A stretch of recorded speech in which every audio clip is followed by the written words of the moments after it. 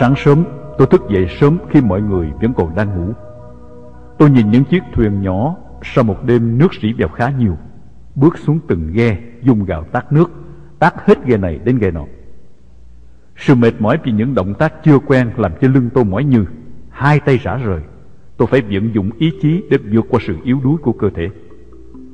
Những người chủ dậy sớm nhất thấy tôi đang làm việc, tỏ vẻ hài lòng. Tôi lại vào ăn sáng và leo lên ghe theo các toán đi làm. Chẳng ai đá động hay ngăn cản, nên tôi hơi yên tâm.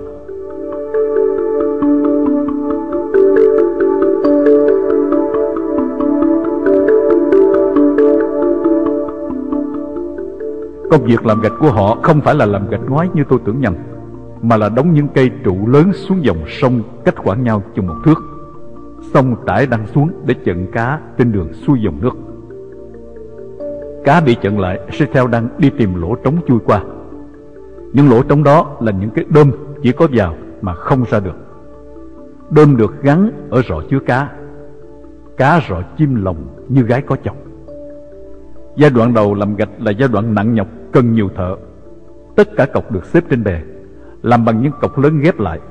Có bộ phận đo độ sâu dòng sông để chọn cọc, có bộ phận kéo và thả cọc. Cọc thả tới đâu, có bộ phận đóng cọc hoàn tất tại đó. 4 người đứng trên 2 tấm ván bắt chân vênh trên mặt nước, nhịp nhàng hô lớn, lên xuống theo từng động tác. Chỉ cần một trong 4 người yếu sức hoặc không quen nghề, vồ sẽ bị lệch đi, không đủ mạnh hoặc trượt ra ngoài, nguy hiểm. Một bộ phận khác lại nối cây cọc bởi cây chổi nằm chéo dài hơn. Những ngày đầu chưa quen việc, tôi chỉ được phụ vào những việc làm đơn giản, dùng sức. Nhưng từ từ, nhờ các đồng nghiệp lười biếng, nhất là thợ Khmer, họ chậm rãi, nhàn nhã, mặc dầu bị rầy rà, nên giao công chuyện cho tôi. Nhờ kiên trì, chịu khó, lại có chút đầu óc toán học, khoa học, tôi dần dần chiếm được uy tín. Hôm hoàn tất giai đoạn đầu, ông chủ Ba Hiên từ Nam Giang xuống, đem theo heo cúng để ăn mừng. Nghe các thợ chính báo cáo về tôi, Ba Hiên quyết định: nếu nó chịu khó và giỏi thì để cho nó làm tiếp. Chủ Ba Hiên thích ăn nhậu thoải mái và cũng thích làm việc đâu ra đó. Tinh thần làm việc trở nên khẩn trương gấp bội. Ba Hiên vừa cười toe toét đó, lại vừa chửi như tát nước vào mặt. Sau đó, khi lặn xuống kiểm soát các chân cột và nẹp chân cột, Ba Hiên khám phá có một chỗ làm dối trá không kỹ lưỡng. Thế là 2 người thợ lặn bị mắng như tát nước. Người thợ lặn trẻ bị bắt buộc phải sửa chữa lại ngay lập tức. Anh ta lặn hụt nhiều lần mà vẫn chưa xong. Sợ bị đuổi sở, anh ta phải cố gắng quá sức. Lần lặn cuối cùng khi trồi lên, anh ta bị hụt hơi vì thiếu dưỡng khí trầm trọng. Anh ta mất sự tỉnh táo bình thường, ngoài lên không đúng thể thức. Anh đụng đầu mạnh vào cái chổi, bất tỉnh và buông tay chìm điểm. Một người Khmer trông thấy nhưng chẳng hề nói gì. Đến khi chờ lâu không lên, hỏi ra mới biết tự sự. Anh Khmer phân bua một cách ngớ ngẩn: tôi tưởng anh ta trồi lên rồi quên cái gì đó nên lặn xuống tiếp, tôi đâu biết. Báo động đỏ, tất cả thợ các nơi khác đều đổ dồn về, nhưng chẳng ai chịu nhảy xuống nước. Dân đánh cá ít khi cứu kẻ chết đuối vì sợ ma rà trả thù. Có 4 người thợ lặn, 2 Khmer, 2 Việt Nam. 2 người Khmer thì im lặng như tờ, chỉ còn một thợ lặn già Việt Nam. Bác ta nói ân nghĩa, nói luân lý, nào là vì tình dân tộc, vì nghĩa đồng bào. Một hồi lâu rồi mới chịu nhảy xuống. Ông ta lặn vài hơi rồi lại leo lên. Tôi thấy sốt ruột và bức rứt từ khi biết tin đó, nhưng nghĩ rằng ở đây toàn thợ lặn chuyên nghiệp, mình nhảy xuống chỉ làm trở ngại cho người khác thôi. Đến lúc này tôi không còn chịu được nữa. Làm thế nào có thể đứng yên khi có người chết đuối ngay trước mắt mình? Chỉ có những kẻ ích kỷ, thiếu lương tâm mới có thể yên lặng trong giờ phút nguy nan.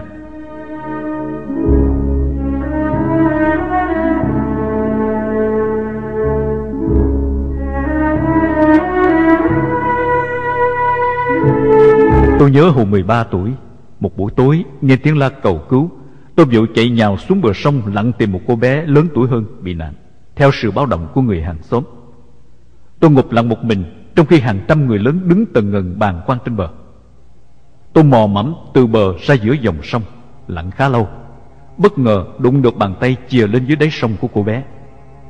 Cái cảm giác nhờn nhợt lạnh tanh của bàn tay dưới lòng sông đen tối như dòng điện lạnh chạy suốt từ cột xương sống đến óc não, làm cho tôi kinh hoàng ngoi lên mặt nước kêu cứu và báo động. Chẳng có ai tình nguyện xuống phụ giúp. Tôi đành thu hết can đảm, lặn xuống nắm tay cô bé bơi kéo vào bờ, vác hai chân cô bé lên vai, dốc ngược đầu xuống đất, chạy bộ đến nhà thương. Vì thời đó ở địa phương nhỏ chưa có phương tiện cấp báo. Đến nơi tôi đuối sức té xuống bất tỉnh, trong khi cô bé bắt đầu tỉnh dậy khi bùn nước máu me xổ hết dọc đường chạy cấp cứu.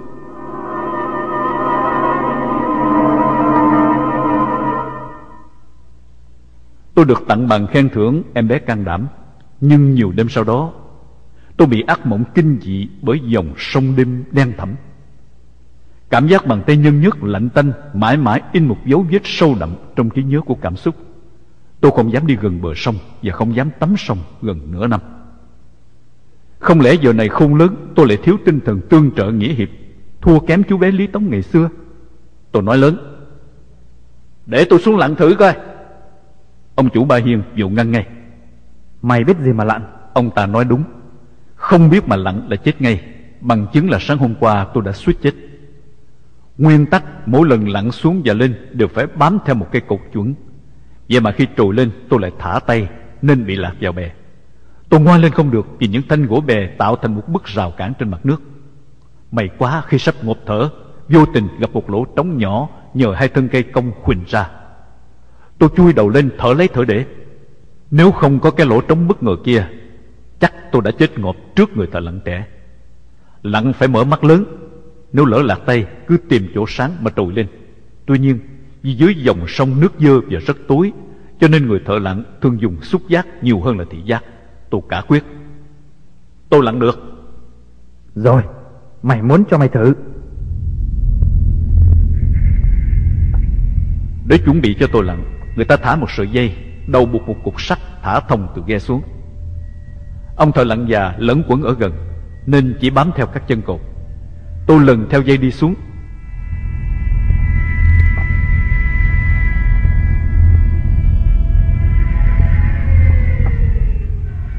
Dưới độ sâu hơn 8 thước, tay tôi bắt đầu đau buốt.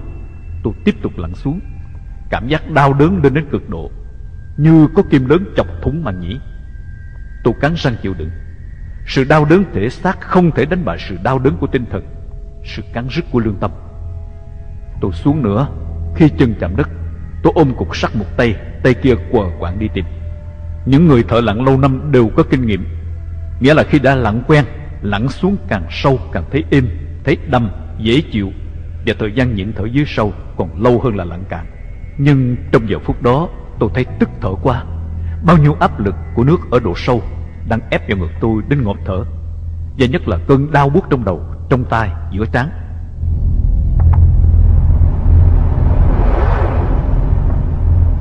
Tôi ráng lặn đi thêm vài đoạn nữa. Đến lúc không thể chịu đựng được nữa vì hụt hơi, tôi cuống cuồng búng nhanh người lên.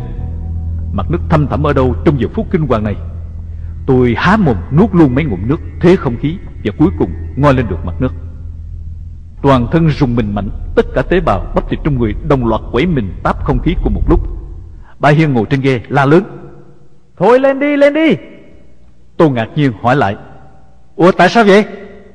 Không được đâu, máu tai máu mũi mày phun ra tùm lum đó, không thấy sao? À vậy à? Không sao đâu, tôi chịu được mà.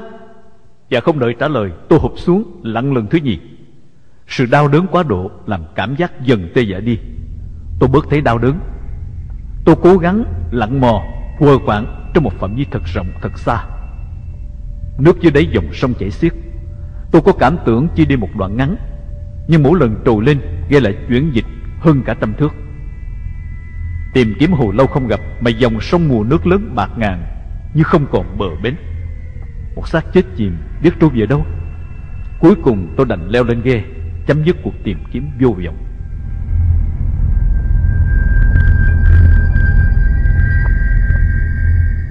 Từ hôm đó, một số người được biệt phái đi tìm xác chết. Họ chèo thuyền đi lòng vòng từ bờ này buổi nọ, tìm xem xác chết tấp ở đâu. Người ta thường bảo nam sắp nữ ngửa. Có lẽ cái quan niệm người đàn ông quen nằm sấp, người đàn bà nằm ngửa khi làm tình, cho nên khi chết đuối cũng theo thế bộ quen thuộc này. và đến 3 ngày sau xác mới nổi lên. Không biết anh hai, tên chàng thợ lặn, có theo môn phái hiện đại fantasy thường kiểu cọ hay không, nhưng chỉ vừa đúng 2 hôm đã nghe một chiếc ghe nhỏ đi qua báo có thấy một xác chết nằm ngửa. Tôi ở trong toán tìm xác, chở quan tài vừa đóng dội xong đến nơi. Có một điều lạ khác, chúng tôi nghĩ là xác trôi theo dòng nước đi xuống nên chỉ quanh quẩn tìm ở khu vực dưới dòng. Anh hai lại nổi ở khu vực phía trên.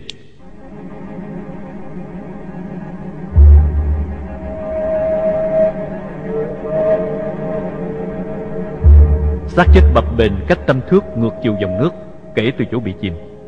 Da thịt căng phồng như hình quảng cáo vỏ xe hơi Michelin. Phần cổ bị cá rỉa ăn mất một mảng lớn.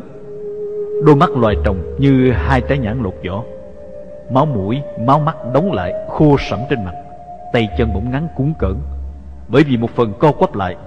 Phần thân hình và các bộ phận khác đều nở lớn bề ngang và bề dày tối đa. Anh hai lúc còn sống, thân người ốm nhỏ thó dễ nhìn. Lúc xác nổi lên thì lại trông phì nộn lúng cúng.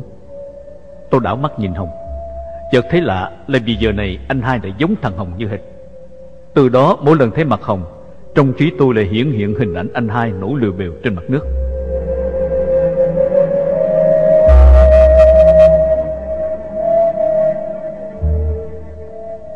Anh hai chết để lại một vợ và 2 con nhỏ. Ngày thấy xác anh hai, chị hai khóc la thảm thiết. Anh ơi là anh chết thì ai nuôi tôi, ai nuôi con anh?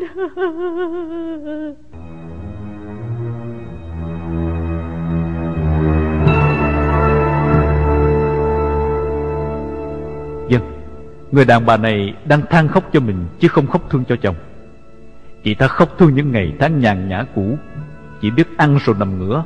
Người chồng phải tận tụy giả dầu để hầu hạ nuôi nấng mình. Giờ này sau khi nổi lên từ đáy sông lạnh lẽo âm u, lại được chôn vào một vùng đất cô liêu quạnh quẻ. Do đó chỉ hơn 1 tháng sau, người ta sầm xì về sự đi lại thân mật của chị ta và Hồng. Có lẽ khi chết, anh hai linh cảm được điều đó, nên biến dạng của mình giống như Hồng, để chị hai thấy khuôn mặt xác chết ghê rợn trên khuôn mặt của Hồng mà kinh hãi Hồng. Nhưng trớ trêu thay, chị hai không những không sợ Hồng, lại còn muốn yêu chồng qua hình ảnh của Hồng. Một Hồng bằng xương bằng thịt, đầy đủ sức khỏe và tay nghề để thay người chồng qua đời, tiếp tục phục vụ chị ta.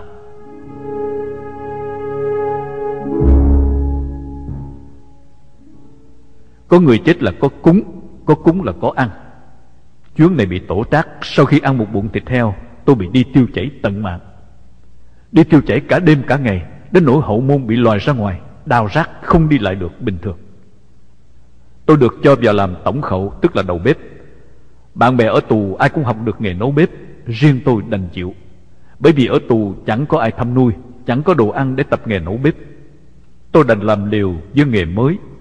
Mỗi bữa ăn 40-50 người, tôi nấu một nồi lớn loại 70 người ăn.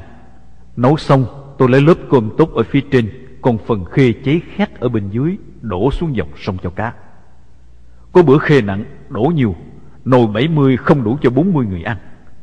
Tệ hơn nữa, tôi lại còn chiên cháy đen số cá làm đồ nhậu mà ông chủ rất quý, đem từ Nam Giang về.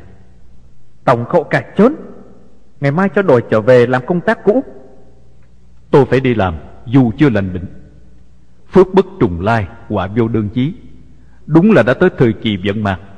Hôm qua tôi ngồi chơi, bỏ thõng chân xuống nước. Bà Hiền chèo ghe đi ngang qua thấy vậy, cao mặt cự nữ. Mày có biết trong nghề đánh cá, ngồi thõng chân kiểu này là tiêu tan sự nghiệp không?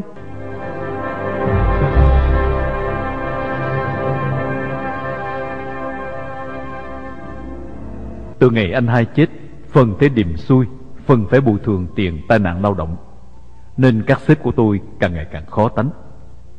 Ngồi thõng chân, quýt gió và nói tiếng Việt là những điều tối kỵ. Người Khmer không thích nghe một thứ ngôn ngữ nào khác lạ trên đất nước của mình, nhất là tiếng Việt. Đó là lý do tại sao toàn lãnh thổ Campuchia chỉ có một ngôn ngữ Khmer, trong lúc ở Việt Nam lại có trên 60 thứ ngôn ngữ khác nhau của các dân tộc thiểu số.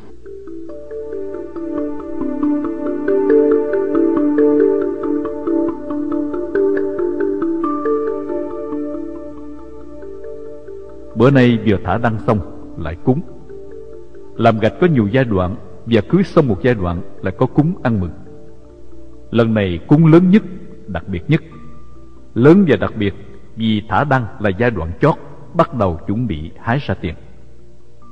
Để kịp cúng, tối hôm qua chúng tôi đã dồn nỗ lực đến hơn 10 giờ đêm mới hoàn tất. Làm nghề đánh cá khổ nhất là lạnh, và cá chỉ đợi mùa mưa lạnh mới rời nguồn đi về xuôi.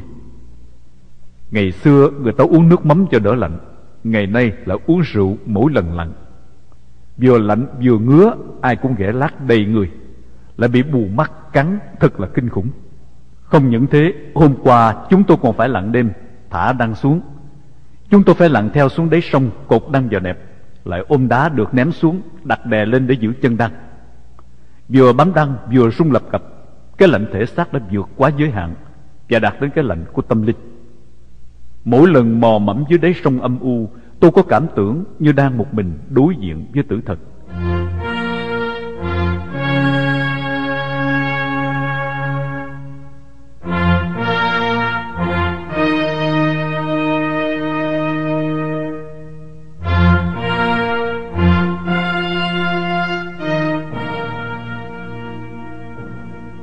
Những người đánh cá miên rất tin vào thần linh. Cúng là một hình thức để tạ ơn sự giúp đỡ, hay để tạ lỗi một cơn thịnh nộ của thần linh. Và cúng là dịp để ăn nhậu, đàn địch, ca hát và nhảy múa. 9 giờ sáng, mọi công tác chuẩn bị đều xong. Chúng tôi đưa những dĩa, mâm, son, nồi đựng đồ cúng thịnh soạn lên tàu. Tàu chạy ngược hướng sông, cái hướng chính và duy nhất. Tất cả cá sẽ từ đó đổ vào rọ. Ngoài ý nghĩa đi thăm viếng đất đai, thần linh, còn có mục đích tuần tra sông lần cuối, phải ngăn chặn kịp thời sự phá hoại của địch thủ hoặc sự xâm phạm quyền lợi, vì dòng sông này trong mùa cá này thuộc quyền sở hữu của tổ hợp chúng tôi. Tàu vừa nổ máy chạy, chúng tôi đã quay quần trên bông tàu. Những loại cá ngon nhất đã được nướng sẵn. Chúng tôi dùng tay bóc ăn và uống rượu đế. Tiếng đàn cò ý ò ý e cùng tiếng ca của người nhạc công bản xứ vang rền. Một số đã đứng dậy nhảy múa điệu lâm thôn. Rượu khiêu khích cơn khao khát cửa quậy. Những bước chân rầm rập nhảy múa, những tiếng la hét náo nhiệt. Bác Ba khi tàu ghé vào một am nhỏ, thắp nhang, cúng rượu và đồ nhắm cho thần linh, đã hát một đoạn lễ nhạc nghiêm trang. Trong đó có một câu vừa tục vừa tức cười. Bà đi có cặp lông công, bà về bà xách có lồn không bà về.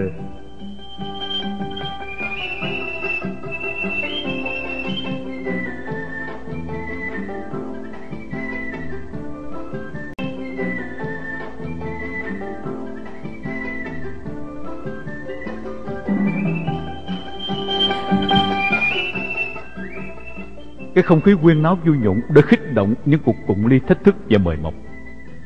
Tôi chỉ còn nhớ lờ mờ những tiếng vỗ tay reo hò, và tôi cứ liên tiếp uống rượu, cạn một hơi những ly cối rượu đế lớn từ tay người này người nọ mời ép. Uống cạn ly đầy, rót đầy ly cạn là quy luật của những tiệc rượu.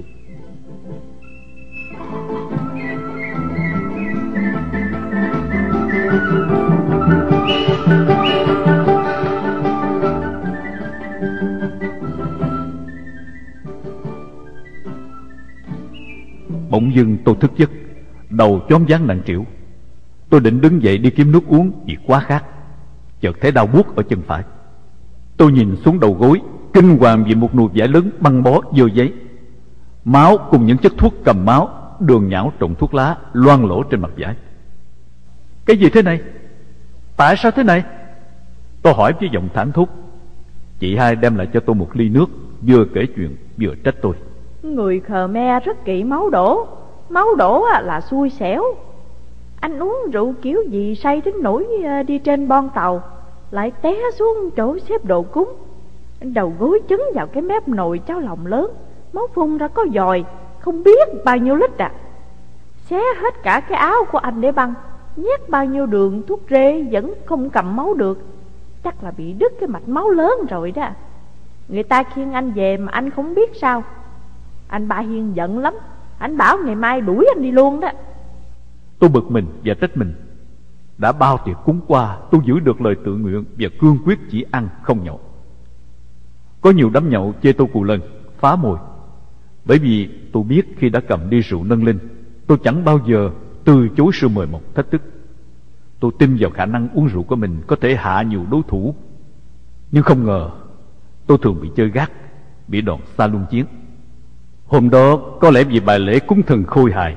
Bà đi có cặp lông công, bà về bà xách cái lồn công bà về, đã làm cho tôi hào hứng đến phải phá cái luật nghiêm khắc kia. Tôi biết giờ này dù ba Hiên có giận, có muốn đuổi cũng không đuổi được. Vì dù muốn dù không, cái chân bất lực kia bắt buộc tôi phải trở thành lì lợm, cố đấm ăn xôi, phước tỉnh ăn lê, chẳng đi đâu cả. Tôi vẫn cứ nằm lì, ăn ngủ một thời gian, nhưng tiền đâu để tiếp tục cuộc hành trình về miền đất tự do.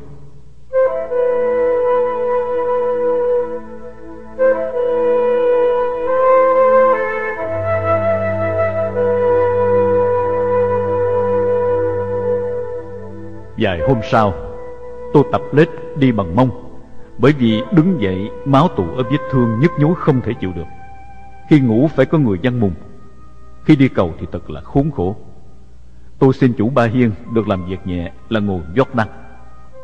Ngồi trong nhà nhìn các bạn lao động ngoài trời, tôi thèm khát được khỏe mạnh và thèm làm công việc nặng nhọc.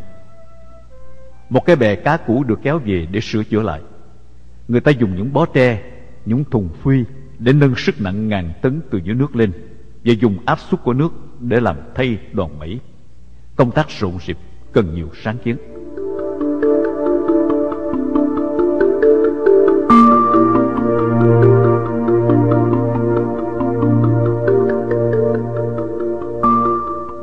Đã gần một tháng, vết thương vẫn còn chảy mũ vì thiếu thuốc chữa.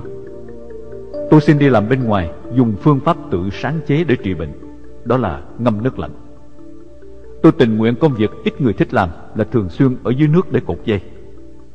Tôi ngâm nước suốt ngày để cho những con cá nhỏ bu lại đầu gối, rỉa sạch những đống mũ rỉ ra liên tục. Nước sẽ làm cho da thịt nhăn nhúm teo lại. Cuộc đấu tranh gay gắt giữa người và vi trùng tiếp diễn trong nhiều ngày. Cuối cùng tôi vẫn bình an, và đám vi trùng bị tiêu diệt dần.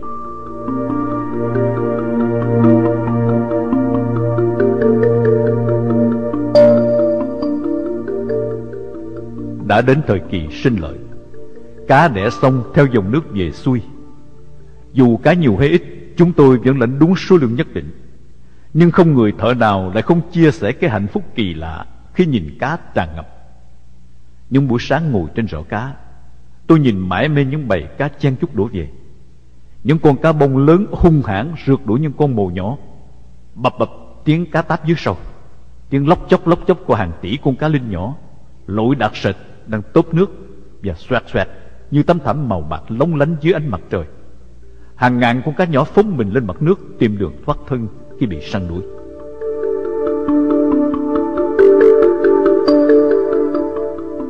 Những bầy chim cò vạc nông đậu từng hàng dài giữa sông cùng với bầy vịt ngỗng trắng để ăn cá.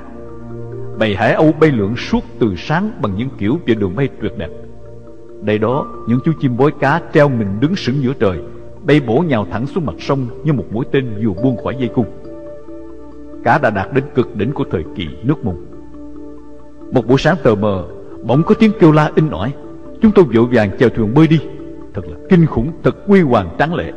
Trong một đêm, cá đã vào đầy ngạt rọ. Những con cá mệt mỏi vì chen chúc tìm chỗ thở, há miệng táp táp nước liên hồi. Chúng tôi nhảy vào rọ, dùng tay đẩy cá, nghiêng người lấn cá. Những mẻ cá quá nặng phải xả lưới bớt. Chúng tôi dùng lưới hoặc dùng rọ quay để bắt cá lên. Cái giai đoạn dồn cá vào gốc rọ thật là nguy hiểm và nổi gai ốc. Cá bị dồn tìm đường thoát, phóng lên cao. Cái cảm giác vùng vẫy chen chúc cùng khối cá hung hãn tìm đường sống thật kinh rợn. Vì đuôi cá lướt trên da thịt như những lưỡi kiếm, lưỡi gươm bén liếc trên đá mài. Người bắt cá ở trong rọ trông giống như một hiệp sĩ cô đơn không võ khí tự vệ giữa trùng trùng điệp điệp gươm giáo cung tên của địch thù đang khép chặt vòng dây. Bị đâm, bị hút mà không được la, không được nhăn nhó cho thỏa cơn đau đớn. Bởi vì theo dị đoan, và cũng là điều có thật, càng la càng bị đâm nhiều hơn.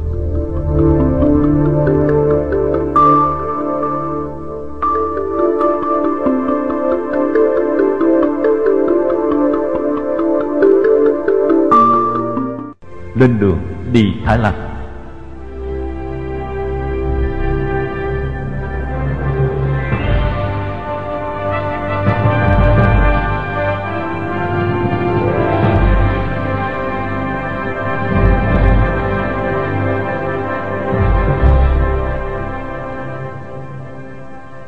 Thấm thoát đã đến thời điểm dự định tôi phải ra đi. Làm việc 3 tháng lãnh được 1.500 riel. Tết âm lịch đã kề cận. Ngày Tết là dịp thuận tiện nhất để vượt biên giới, vì sẽ có ngưng chiến hoặc vui xuân quên nhiệm vụ là chuyện thường xảy ra hàng năm. Bây giờ khi tôi đòi nghỉ việc thì chính những ông chủ lại nằng nặc yêu cầu tôi ở lại làm việc. Nhưng người xưa vẫn nói, đừng sợ người không dùng ta, chỉ sợ ta bất tài. Họ còn dụ tôi, nếu tôi chịu làm đến tháng 6 năm tới, sau chuyến tàu vét cuối cùng của mùa cá, thì họ sẽ chia tiền lời cho những người thợ đã góp công từ đầu mùa đến cuối vụ. Tôi dứt khoát từ chối, nghĩ thầm, dù có trả 1 tháng 1 lượng vàng, mình cũng từ chối, vì tôi đã có đủ tiền cho những chi phí cần thiết. Ôi tiền bạc! Mới ngày nào đây tôi chỉ mơ ước có 1 riel để ăn một tô cháo lấy sức trên đoạn hành trình lao nhọc. Giờ này đồng tiền chẳng còn đủ sức hấp dẫn như xưa. Tôi từ giã đám thợ bạn và cả đám lính Khmer Hengsarin 4 người có nhiệm vụ coi an ninh khu vực. Những người mà tôi vẫn vừa vịt khờ khạo như một anh máng rừng, nhưng đồng thời đã dự tính cướp súng trốn đi trong những đêm nằm nghe tiếng súng nổ trong những trận đụng độ ác liệt giữa phe Khmer kháng chiến và Việt Cộng dọc theo dãy núi nằm về hướng bắc cách Đài Côn 10 cây số. Những người khi sống chung với nhau, tôi cố tình đóng vai kẻ bần hàng cơ cực đói khát tục tiểu để họ khỏi nghi ngờ, mà vẫn bị họ gọi đùa là lục thung Việt Nam, tức là ông lớn Việt Nam.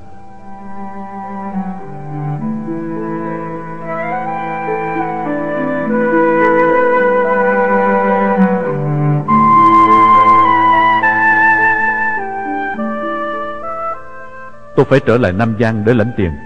Vì có sự tranh chấp giữa các ông chủ nên tiền bạc đều bị chẩn đứng tại chỗ vụ bán cá.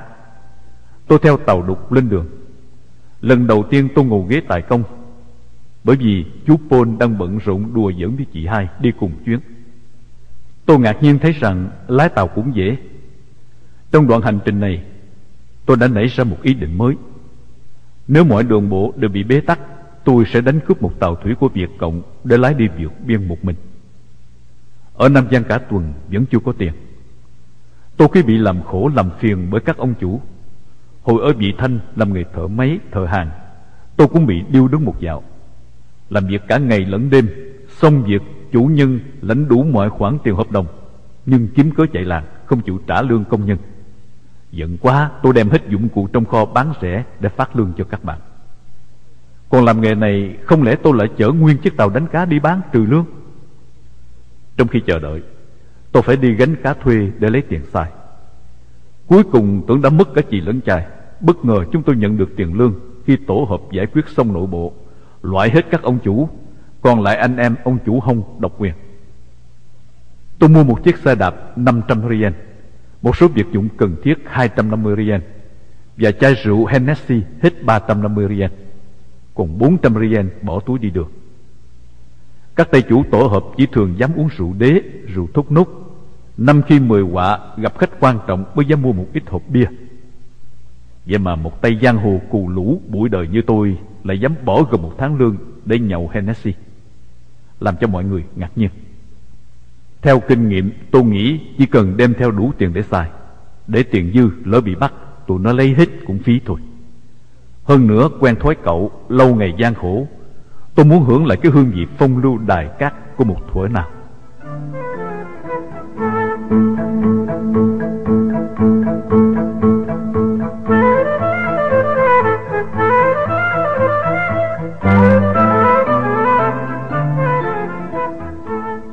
Ngày 19 tháng Giêng năm 1982, nhằm 24 âm lịch, tôi đưa xe đạp lên tàu đục đi nhờ về Kompochanan. Tôi chọn đi tàu đục vì hệ thống đường sông bảo đảm an toàn.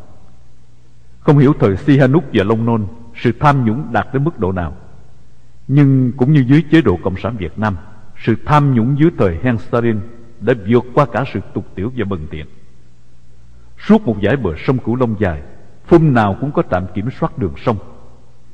Các loại ghe tàu đi ngang, trừ của quân đội, đều phải ghé trạm. Và giấy thông hành thì thật là giản dị, chỉ vài ký cá. Cũng như tại khu vực đánh cá của tổ hợp, sự tấp nập của các phái đoàn cao cấp thật đáng phiền nhiễu. 5-10 hôm lại có tàu ông lớn ghé lại. Chỉ cần đãi ăn một bữa cá, liền thêm một mớ cá vào khoang tàu khi ông lớn đi về. Thế là hai đàn đều thoải mái.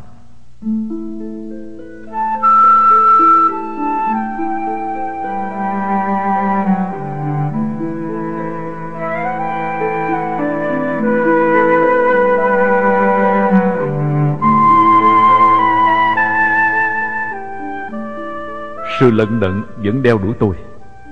Tàu đi được 15 cây số thì hỏng máy, thợ chữa không xong, tài công quyết định kéo tàu trở lại Nam Giang.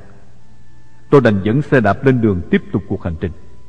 Tôi đạp xe qua những con đường gây cấn đầy kỷ niệm ngày nào đi bộ. Nơi đây 4 chiếc xe tăng bị bắn hư. Lần trước tôi định chui vào ngủ. Nơi kia chỗ tôi nằm đợi cái đêm bị nhóm du kích quân lùng kiếm. Đi xe đạp là một phương tiện an toàn, thú vị. Mặc dầu đã tu bổ xe trước khi lên đường, tôi đã thiếu sót một điểm trầm trọng: quên cho dầu mỡ vào đùm xe. Đang đạp ngon trớn, bỗng nhiên nghe rắc một tiếng. Tôi ráng đạp thêm vài đoạn và xe bị kẹt cứng. Xe khô dầu mỡ, ổ đạn bể nên trục bánh không xoay được. Tôi phải mở ốc hai bên trên trục lăn tự do và dẫn xe đi bộ. Khoảng xế chiều, tôi đến gần một phum làng. Hai bên đường cây thốt nốt đã đến mùa ra bông trái, hoạt động làm rượu thốt nốt thật rộn ràng. Những thang tre buộc dọc theo thân cây để leo lên leo xuống gắn các ống tre chứa rượu ở đọt cây. Một toán du kích quân Khmer ngồi nghỉ chân bên đường, chuẩn bị phục kích ban đêm.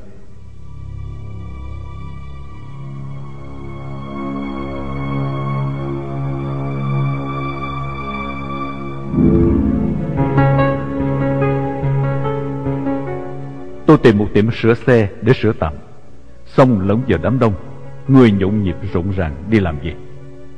Tôi đạp chậm rãi quan sát cổng ra vào, rút kinh nghiệm. Tôi quẹo vào một con đường mòn nhỏ, tìm chỗ ngủ đêm.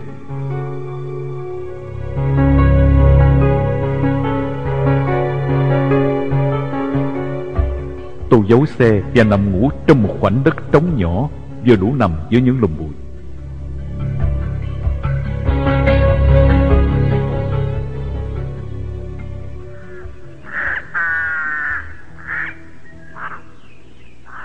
Tôi giật mình vì những tiếng la khóc của con nít trong khu vực quạnh quẻ hoang vắng.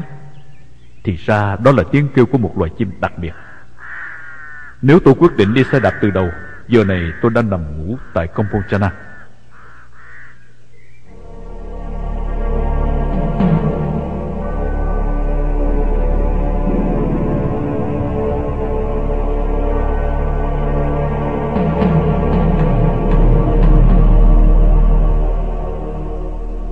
Sáng hôm sau, đợi khi dân chúng bắt đầu di chuyển, tôi tiếp tục lên đường.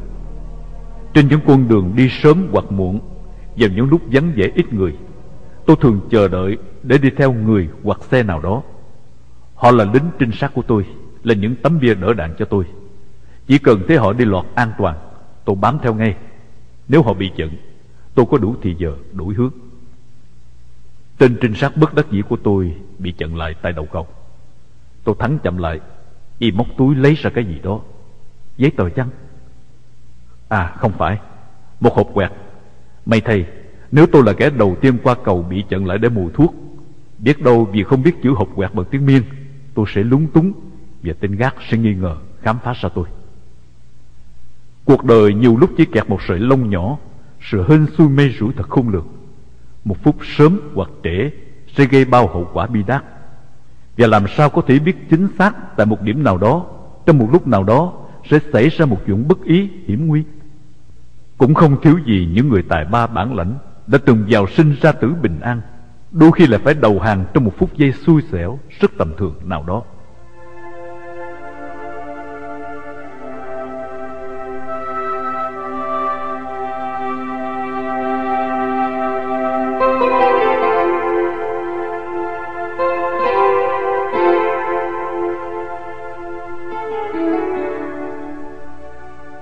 Gần đến Kompochana, tôi ghé một tiệm hủ tiếu bên đường ăn sáng. Ăn xong khi trả tiền, người chủ tiệm Khmer ngạc nhiên nói với tôi: Từ nãy giờ tôi tưởng chú là người Khmer chứ? Giả dạng là một người Khmer, tôi đã đóng tuần xuất sắc. Nhưng bắt chước tiếng nói Khmer, tôi cần phải có thời gian. Ngôn ngữ là một phạm trù khó giả dạng nhất.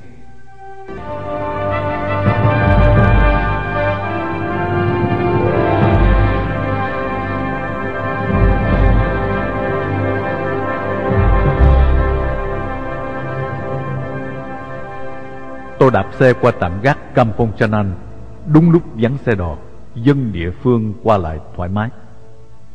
Nhìn lại trụ cây số 88, tôi giả vờ cúi xuống lụm đồ dưới đất, nhưng thật ra là để hôn dụ con số hộ mệnh đáng yêu. Tôi vào Kampong Chanan tìm một tiệm sửa xe đạp, vô dầu mỡ và thay trục bi đạn mới, chuẩn bị hành trình ngày mai. Đồng thời ghé chợ trời mua một số đường đậu. Tôi đến thăm ông chủ Hông, biếu nửa số đường đậu, nhờ cúng tạ thần Quan tại Đại Cung và để chiêu đãi một bữa chè cho các bạn đánh cá cũ.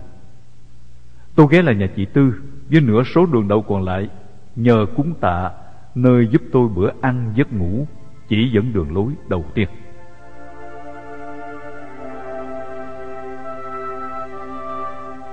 Nước đã rút. Cái vùng nước bát ngát ngày nào bây giờ trở thành một bãi đất rộng với một số nhà cửa cất tạm.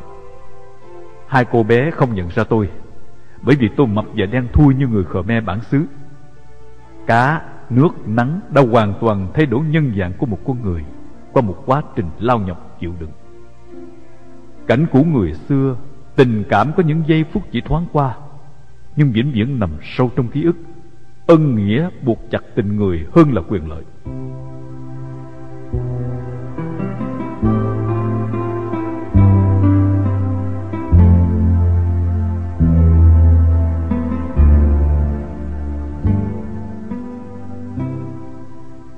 Trời đã sáng, tôi vẫn còn nằm ngủ nướng, bù lại những ngày vất vả ở Đài Côn Nam Giang, với những sáng dậy sớm cùng cơn lạnh lẽo run rẩy đầu ngày và mùi cá chết tanh tưởi nồng thối trong khoang tàu đục chật hẹp. Tôi giật mình vì có tiếng kêu thảng thốt: máu, máu. Chẳng biết do đâu, tại sao đây đó những đống máu vương vãi từ trong phòng ra đến sân ngoài. Tôi chui ra khỏi mùng đi xem chuyện lạ. À, máu, một điều báo hiệu có ý nghĩa. Máu tiếng Khmer là Sim, Thái Lan. Tiếng Khmer cũng là Sim, hoặc phát âm gần tương tự. Tôi thấy máu, tức là tôi sẽ thấy được Thái Lan, và phấn khởi theo sự suy luận của mình.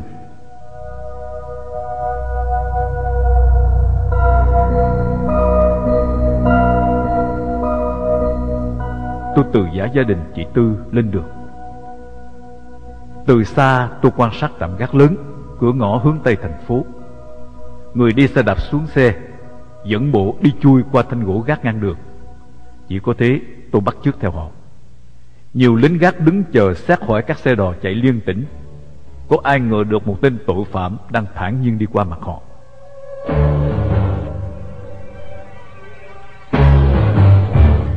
Ra khỏi thị xã, dùng đất sét thạch cao vào con đường nhựa phủ bụi trắng toát dưới ánh mặt trời. Trên đỉnh ngọn đồi kia, ngày trước có một phi trường nhỏ. Tôi vẫn còn giữ ý định đột nhập phi trường trong những hoàn cảnh thuận tiện. Khi bị giam ở nhà tù 7708, tôi vẫn để ý lắng tai nghe tiếng Boeing cất cánh rời rạc từ phi trường Pocento. Ước gì phi trường trên đồi còn có phi cơ, tôi sẽ chờ tối bò lên tìm cách đột nhập. Từ Campuchia đến Thái Lan, con đường ngắn, chỉ cần ít xăng nhất, ngay cả phi trường Bắc Tam Bang. Sự vắng vẻ tiêu điều của các hoạt động không quân đã dập tắt niềm khao khát nóng bỏng của tôi. Đoạn đường hoàn toàn hoang vắng, trống trải suốt gần 20 cây số. Thỉnh thoảng có xe đò và Honda xuất hiện. Tại một khúc cua quẹo gắt đằng trước, có ngôi nhà nằm lạc lõng bên đường. Tôi chạy chậm lại xem xét. Thấp thoáng qua những tàn cây cổ thụ lớn, trên nóc xe đò có hai tên gác đang lục soát.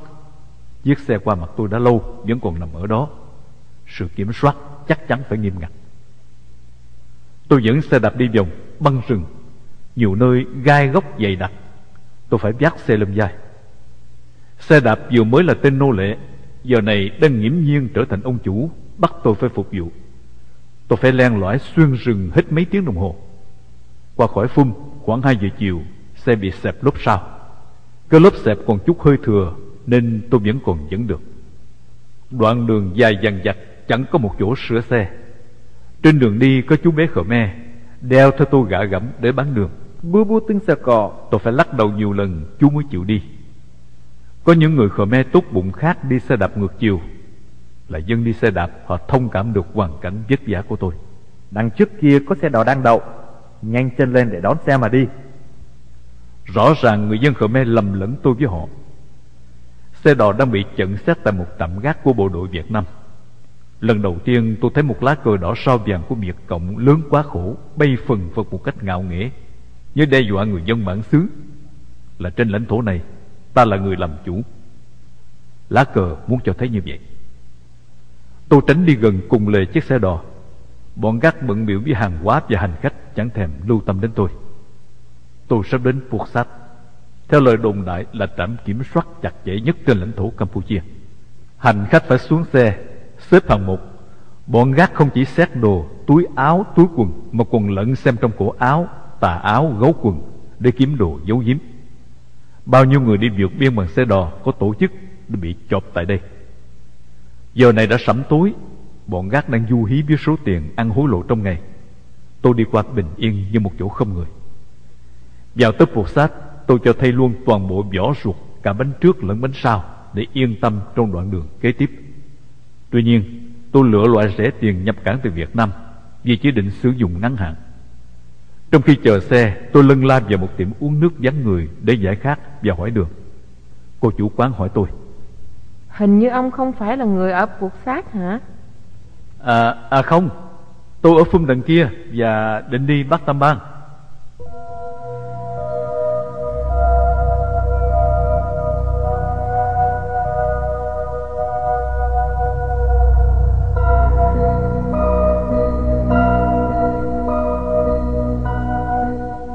Tôi lên xe đạp qua cầu ra khỏi thành phố.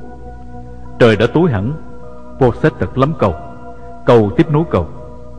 Khi đường vắng người, tôi dẫn xe vào một khu ruộng hoang vắng. Trời quá tối, tôi phải đi mò mẫm. Tôi ngủ dưới một tàn lá rậm để tránh sương khuya và ngủ mê mệt cho đến tờ mờ sáng. Việc đầu tiên khi tôi thức dậy là kiểm soát lốp xe. Thật khốn khổ, cái lốp xe mới lại bị xẹp hơn phân nửa.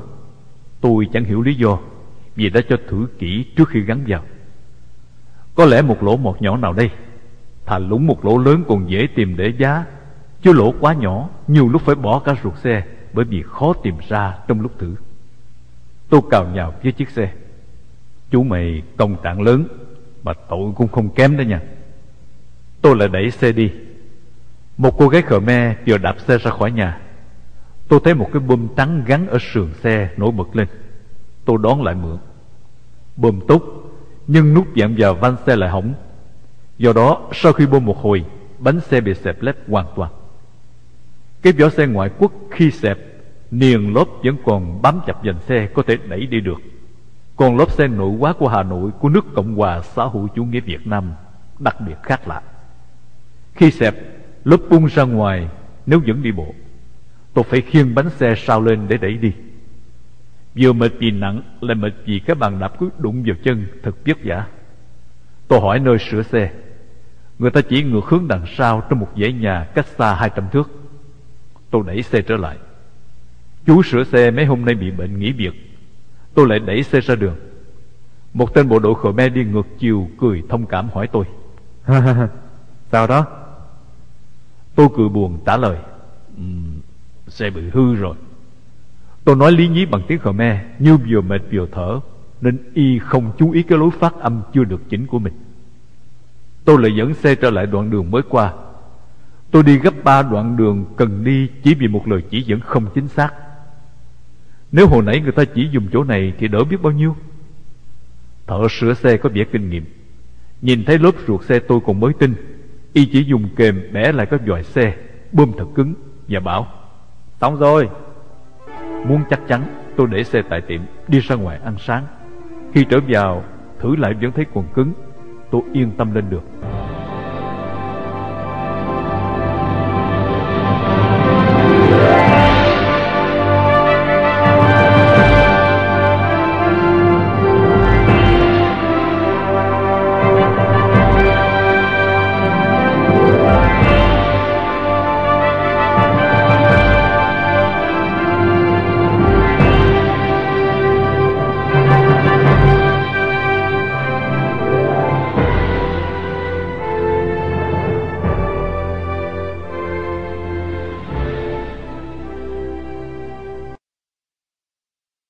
đến Sisophon, biên giới của Campuchia.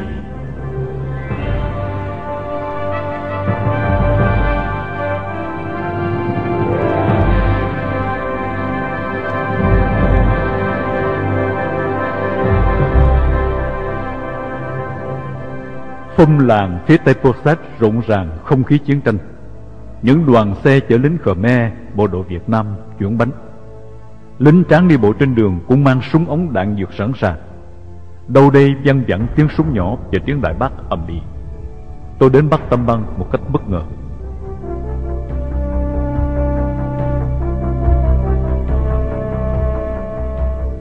Mới có 3 giờ chiều, tôi đã gặp cái không khí tấp nập của một đô thị lớn, phố xá nhiều đường, thật khó mà chọn đúng được. Tôi hỏi thăm một người đàn bà, rồi đạp xe đi.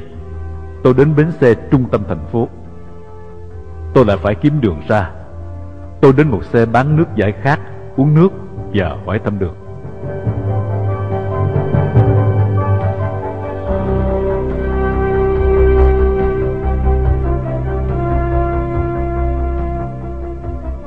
Trước khi lên đường, tôi ghé vào một quán ăn cơm chiều.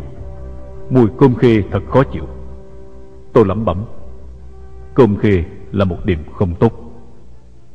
Tổng trạm gác phía tây đi ra thành phố thật nghiêm ngặt.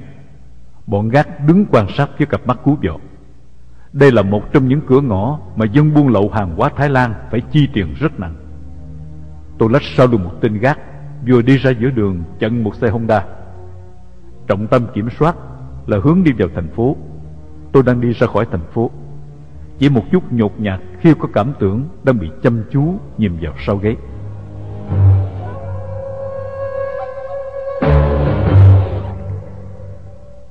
Đường từ Bắc Tâm Bang đi Sisophon có hơi hướng của xa lộ Sài Gòn Biên Hòa. Mặc dầu đường không rộng, sự đi lại của xe cộ, nhất là xe Honda, thật tấp nập. Đây là con đường độc nhất xe Honda chạy hết tốc độ tối đa. Xe rượt đuổi nhau, lao vung vút qua mặt nhau, xe nào cũng chở nặng ầm ấp.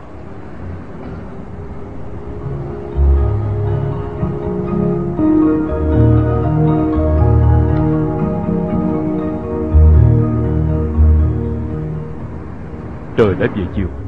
Hai bên đường có những đống rơm rạ lớn. Những cánh đồng đang gặt hoặc đã gặt xong. Đằng xa một ngọn núi lớn, bên kia núi đèn sáng rực. Chẳng lẽ sắp đến Sisophon? Tôi dự trù đi trong 2 ngày đoạn đường 160 cây số từ Pusat đến Sisophon. Vậy mà chỉ trong 1 ngày, tôi đã thấy cái điểm chuẩn đáng yêu đó. Tôi quyết định ngủ lại. Tìm một chỗ ngủ ngoài đồng tại đây thật khó.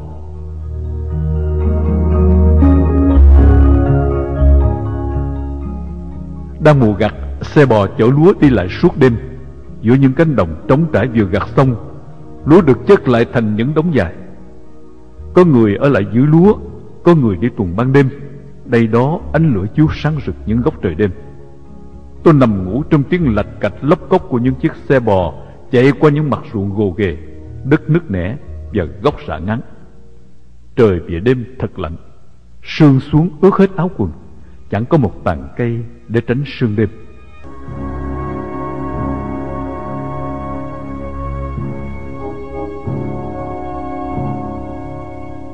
Sáng dậy sớm, tôi lên đường. Sau cái ngọn núi tôi tưởng lầm là núi Sisophon, còn có những ngọn núi khác. Ánh sáng của những đống rơm rạ cháy bừng bừng cho tôi ảo tưởng ánh sáng đèn điện của đô thị. Tôi đi vào một khu làng, sự sinh hoạt khá phồn thịnh. Ăn xong một tô hủ tiếu, tôi qua hàng khác gọi thêm một tô cháo lòng. Đường bỗng rẽ làm đôi. Tôi lẩn thẩn lựa chọn và rẽ trái, vì đường xe lửa đi gần cạnh con đường bên trái. Đi được một đoạn thì đường xe lửa bỗng cắt qua phải. Tôi phân vân nhưng vẫn tiếp tục đi. Bên kia một chiếc cầu dài có nhiều toán lính đang kiểm soát.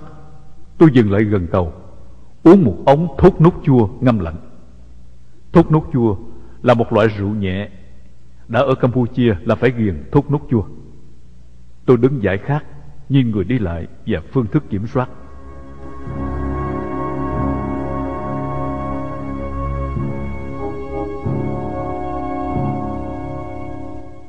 Thấy vậy mà không phải vậy.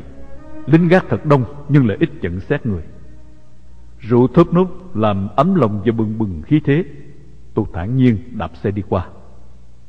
Tại Sisophone, những hàng tiệm tấp nập người mua bán. Tôi đập nhanh một vòng phố thị để tìm đường ra, vừa tìm xem chỗ bắt giữ người vượt biên. Hồi ở trại tù 7708, có người kể rằng ở Sisophone, Việt Cộng bắt người vượt biên nhốt hai bên đường trong những phòng nhỏ như chuồng khỉ, chuồng cọp ở sở thú. Phòng làm bằng những song sắt lớn, người vượt biên bị cạo trọc đầu, bắt ở truồng để làm nhục. Bây giờ tôi chẳng thấy đâu cả. Thì ra chỉ là chuyện tưởng tượng. Ở Pursat tôi hỏi đường đi Bắc Tam Bang. Tới Bắc Tam Bang tôi hỏi đường đi Sisophone. Không lẽ ở Sisophone tôi lại hỏi đường đi Thái Lan? An ninh chìm và cớm ở Sisophone dày đặc. Người đến Sisophone chỉ để buôn lậu và vượt biên. Vì vậy sự kiểm soát tinh vi và chặt chẽ hơn. Tôi nhìn dãy núi chạy từ đông sang tây, nhìn con đường chạy song song dãy núi, con đường đông đúc tất bật nhất thị xã. Tôi tự nhủ, chắc là con đường này. Tôi đã không lầm. Trường đời là trường học vĩ đại nhất. Phải có đau đớn khốn khổ mới có những kinh nghiệm, những nhận xét sắc bén. Lý thuyết trường học lắm lúc xa lạ với thực tế. Tôi rong ruổi theo đường, thấy một trạm gác trước mặt. Tôi chưa gặp một trạm gác nào gây cấn như thế trong suốt đoạn đường đã qua.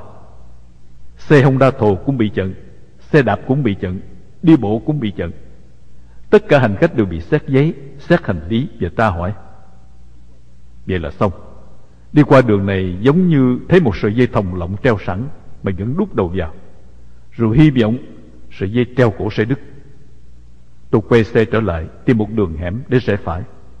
Nhưng gặp một đường hẻm cụt nên đành phải dẫn xe băng qua sân vườn của những ngôi nhà cuối ngõ, giả vờ cần tìm chỗ đi tiêu ở cánh đồng đằng sau. Có vài đứa con nít và đàn bà nhìn tôi tò mò. Tôi phải giả bộ tuột quần ngồi xuống sau khi đã đi một đoạn xa để ngầm giải thích với họ. Một cô gái đi vệ sinh ở một bụi cây che khuất, thấy tôi vội vã quấn xà rông đứng dậy. Trước mắt là đường rầy xe lửa, bên kia là cánh đồng đầy bụi bờ gai góc. Tôi dẫn xe băng qua hướng dự định, gặp hai chiếc cầu dài và lớn nằm song song. Một chiếc cầu xe lửa và một chiếc cầu xe hơi. Ở đầu cầu xe lửa là một ngôi nhà lớn nằm tách biệt. Tôi nghĩ thầm, chắc đây là nơi đồn trú của bọn lính gác cầu. Tôi đi bọc sau lưng, vòng qua phía trái ngôi nhà. Ruộng có nơi đầy sình và nước, có nơi gai góc rậm rạp. Tôi phải cẩn thận để khỏi làm lũng lốp xe và tránh không để cho người trong nhà trông thấy. Tôi gặp một con sông chảy ngang. Làm sao qua con sông rộng với chiếc xe đạp này? Thấy hai chiếc ghe nhỏ đang thả chài bắt cá, tôi quyết định gọi ghe nhờ chở xe sang sông. Tôi vừa keo kiệt trả giá để khỏi bị họ nghi ngờ. Cho tôi qua dùm bên kia sông 2 riel nhé. Người thanh niên đánh cá nhìn tôi không trả lời. Tôi tăng lên 3 riel, rồi 5 riel. Bỗng nhiên người thanh niên bơi ghe lại gần chiếc ghe ông già, nhỏ to trao đổi ý kiến. Có lẽ anh ta xin phép ông già ngưng bắt cá để chở tôi qua sông kiếm vài riel, đoạn y bơi vào bờ. Tôi yên chí định đẩy xe xuống khi ghe cập sát bờ, nhưng ngạc nhiên vì y đi qua mặt tôi, không hề nhìn tôi mà đi về hướng ngôi nhà, gọi lớn rồi nói gì với người trong đó. Bỏ mẹ rồi, tôi lẩm bẩm và lật đật đẩy xe đi, băng qua nhiều bụi gai mọc lan tràn khắp nơi, rồi xách bổng xe lên chạy miết.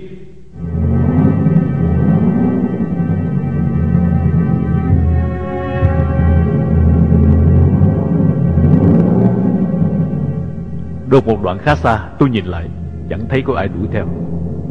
Cẩn thận, tôi giấu xe vào một bụi cây, rồi ẩn mình vào một bụi cây khác.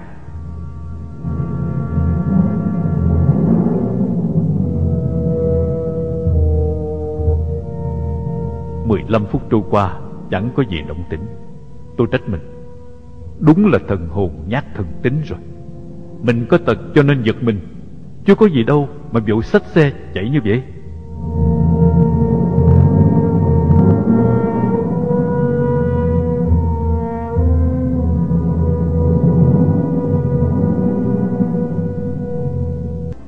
Tôi lại tiếp tục đi, nhưng qua sông thì không được. vì ghe không chịu chở. Tôi giấu xe ở đó, đi bộ thám sát đường xá, băng trở lại đường xe lửa, đi dọc theo đám ruộng giữa đường rầy và đường quốc lộ. Tôi muốn xem lại sau cái trạm gác hồi nãy còn có trạm gác nào ở trên cầu nữa hay không. Nếu không có, tôi sẽ dẫn xe băng đồng rồi qua cầu.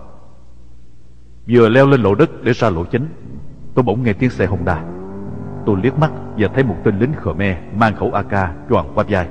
Tôi vẫn thản nhiên đi. Y gọi lại: "Bon bon sốt sốt."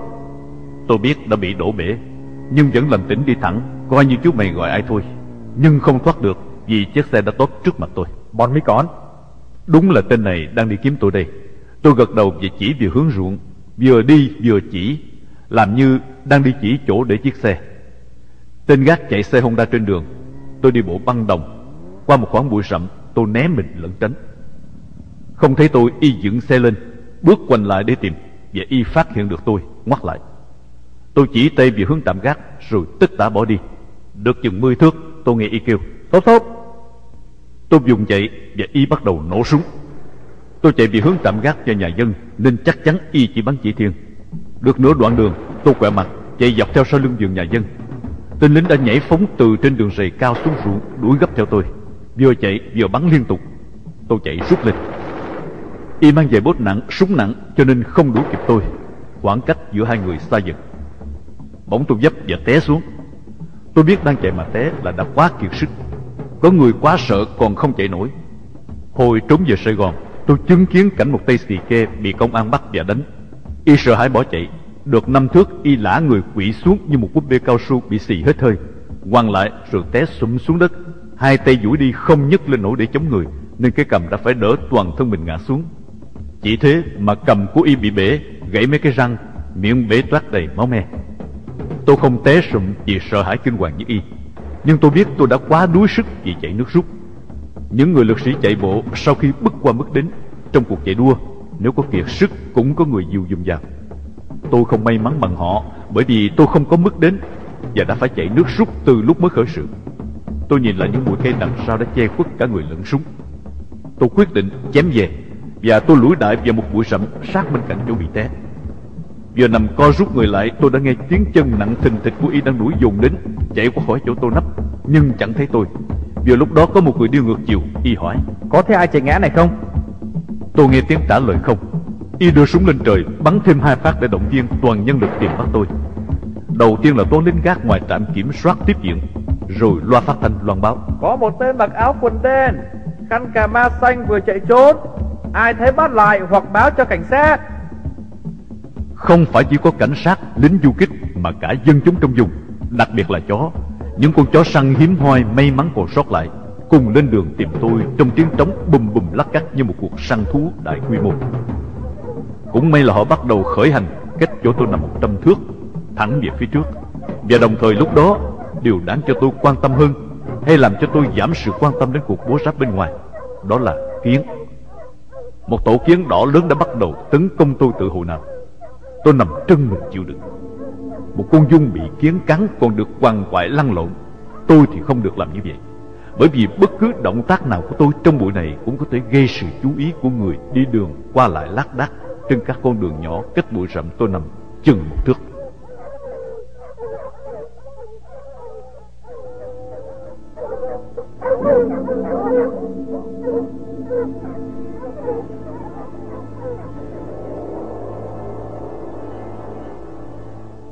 Tôi nhớ lúc còn nhỏ, tôi đã từng dùng kiến để rèn luyện ý chí của mình.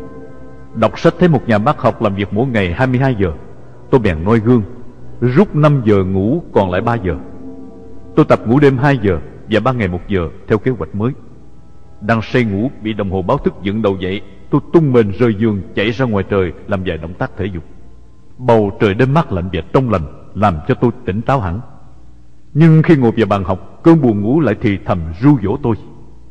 Tôi vốc nước lạnh đắp vào mặt. Sự mệt mỏi quá sức của cơ thể chống đối lại. Tôi vào phòng trong của gian nhà thờ cũ kỹ, ngồi thiền cầu nguyện.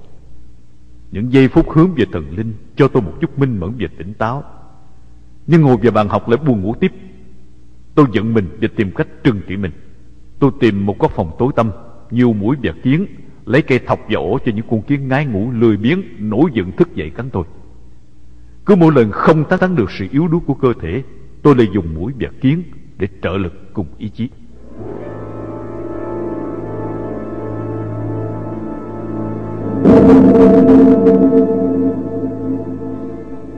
Cắn đâu cũng được, trừ mũi và mắt. Mắt sưng không thấy đường, làm sao tiếp tục cuộc hành trình. Còn cắn vào mũi, cái mùi nồng nồng của nọc kiến làm cho tôi cồn cào muốn hắt xì. Tôi phải bịt mồm bóp cổ nhiều lần để chặn đứng cơn buồn hắt xì đã bò nhột nhạt lên tới cổ. Tôi ngồi dậy lấy khăn cà ma che bịt mặt lại. Kiến bèn bu vào khăn cà ma dày đặc, không phân biệt được màu sắc của khăn. Tôi vò khăn thật mạnh để giết kiến, xông chà khăn khắp đầu tóc, mặt, cổ, rồi nhanh chóng trùm bít lại.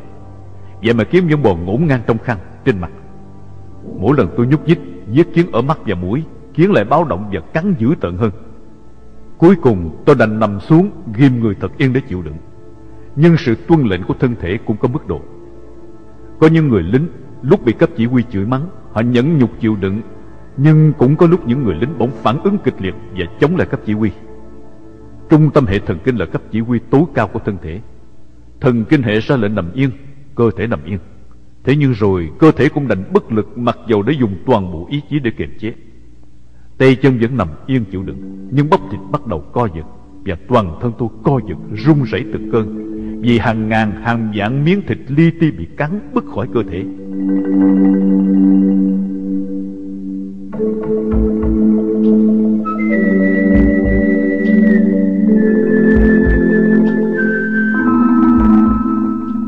Tôi vẫn cố gắng kìm người, dùng ngón tay rê nhẹ nhàng trên mặt, thận trọng giết từng con kiến đang bu cắn ở khóe mắt hoặc chun vào mũi.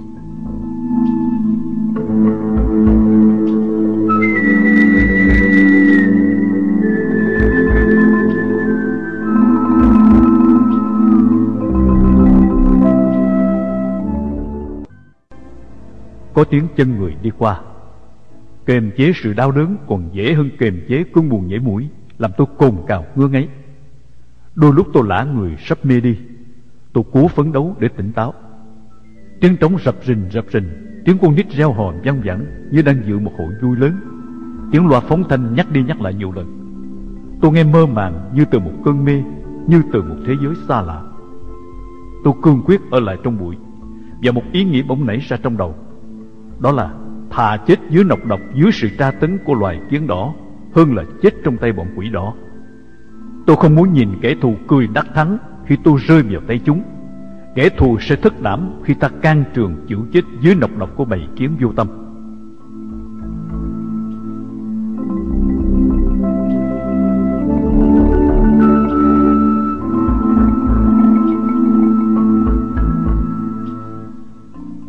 Sáu giờ đồng hồ chậm chạp trôi qua, dài hơn cả một đời người đã sống, đã đau đớn.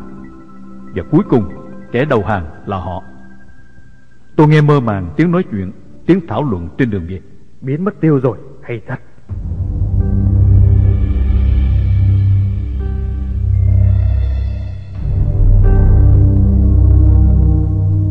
Tôi ở ngay trước mắt họ mà họ không thấy, bởi vì tôi ngồi dưới lỗ mũi của họ. Lắm lúc những nơi kém an toàn nhất, ít đáng nghi nhất, lại là nơi an toàn nhất. Một lần ở Sài Gòn, nửa đêm bị kiểm tra hộ khẩu, xét nhà, tôi đã ngồi yên lành nơi góc bếp trống trải, sau một cái ghế có phơi một cái mền nhỏ, trong khi bọn công an cứ lục lọi trong những ngõ ngách kín đáo nhất. Chúng chui cả vào cái lỗ nhỏ trên trần nhà, xem có ai nấp trong cái chỗ kiên cố kia không.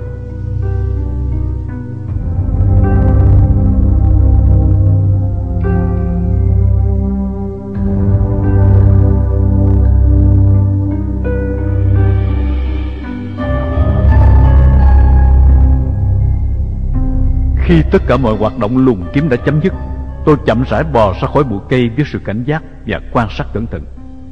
Sau khi cởi chiếc áo đen và lột khăn cà ma xanh để đề phòng sự nhận diện theo đúng trang phục mô tả trên loa phóng thanh, tôi đứng dậy và bước đi như một người dân thường, mặc dầu mệt mỏi đau đớn trong cơn sốt chập chờn. Băng qua đường rày xe lửa, tôi chui vào một bụi lớn kín đáo. Sau khi để kiểm soát ngoại cảnh, tôi cởi hết quần áo, bắt đầu giết kiến.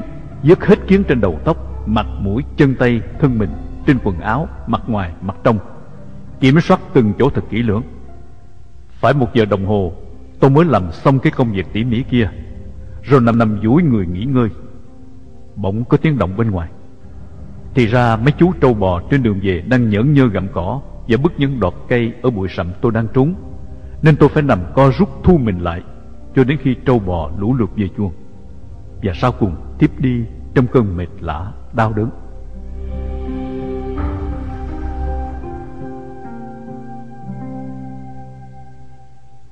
Trời sẫm tối, tôi giật mình thức dậy. Bóng tối đã bao phủ khắp cảnh vật.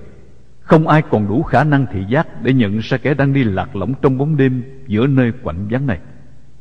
Tôi đi tránh xa hướng dấu xe đạp, đề phòng sự phục kích có thể có tại đó.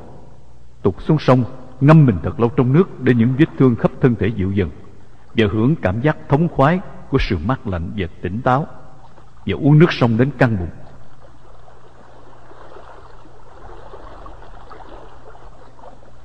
Bơi qua dòng sông, tôi đi men theo những con đường mòn xuyên qua một cánh rừng cây thấp. Đường chạy về hướng Tây hoàn toàn vắng người, vắng nhà. Tôi đi mãi miết, đứng phân vân ở những ngã rẽ, ở những đoạn đường quanh co lệch hướng.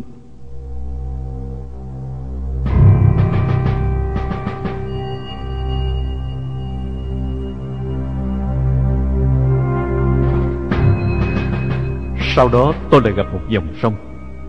Có phải đây là con sông mà tôi đã bơi qua? Vài ba ngôi sao lác đác trên bầu trời đen thẫm. Tôi đi dọc theo bờ sông. Đường bị cắt ngang bởi những con mương nhỏ dẫn nước từ sông vào. Tôi cởi quần áo lội sang, lại mặc vào đi tiếp, lại gặp mương hoặc những đoạn sình ngập nước, lại cởi quần áo.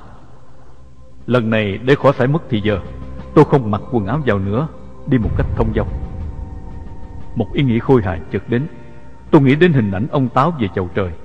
Ông mang hia, đội mão, mặc áo nhưng không mặc quần. Tôi ngước mặt lên trời nói: Sư phụ đi chầu Ngọc Hoàng, cởi cá và sexy 50%. Còn con đi tìm tự do, đi bộ là phải sexy 100%. Nếu nghĩ đến tình đồng hội ở truồng, xin sư phụ phù hộ cho con đi tới nơi tới chốn.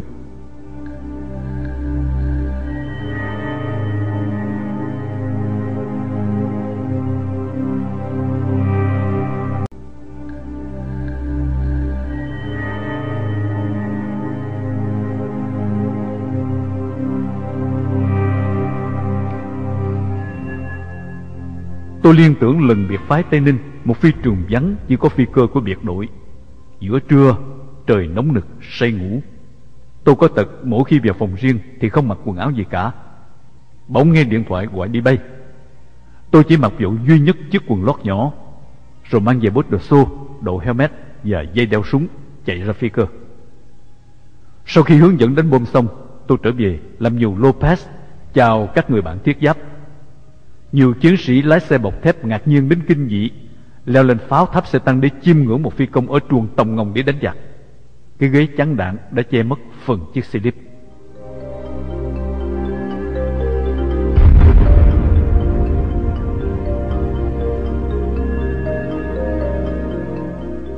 Trên con đường thăm thẳm hiu quạnh, bỗng dưng có chiếc mùng trắng văng ngang giữa đường. Có một người đang nằm ngủ. Phải chăng tôi đã đến vùng đất Khmer Đỏ, và đây là người lính trinh sát trên tuyến đầu tiên?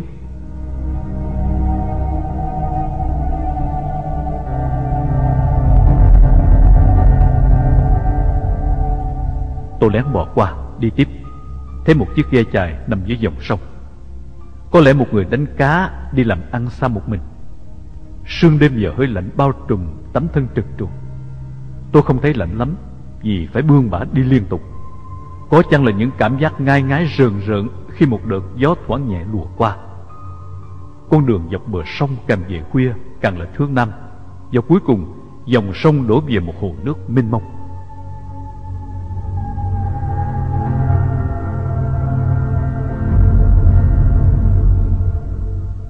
Tôi đứng phân vân giữa ngã ba đường. Những ngôi sao làm chuẩn đã lặn, làm tôi mất phương hướng vì thiếu điểm chuẩn. Bỗng một đốm lửa bằng trái banh quần vợt đang lượn lờ trước mặt, như có người đang mang đuốc soi ếch hoặc bắt cá ban đêm. Nhưng lửa đuốc phải lập lòe, còn lửa này giống như một cục sắt tròn bị nung đỏ. Tôi bò lại để xem xét, ghé tai sát đất để nghe ngóng. Không có tiếng chân mà cột lửa cứ lượn lờ quanh quẩn trước mặt. Một bóng ma trơi lạc loài trong đêm. Thật lâu chẳng tìm hiểu được gì về cột lửa kỳ dị. Tôi bất cần nằm xuống giữa cánh đồng hoang vắng, ngủ chờ sáng. Ma trơi ơi, hãy cùng ta chia sẻ một đêm cô đơn.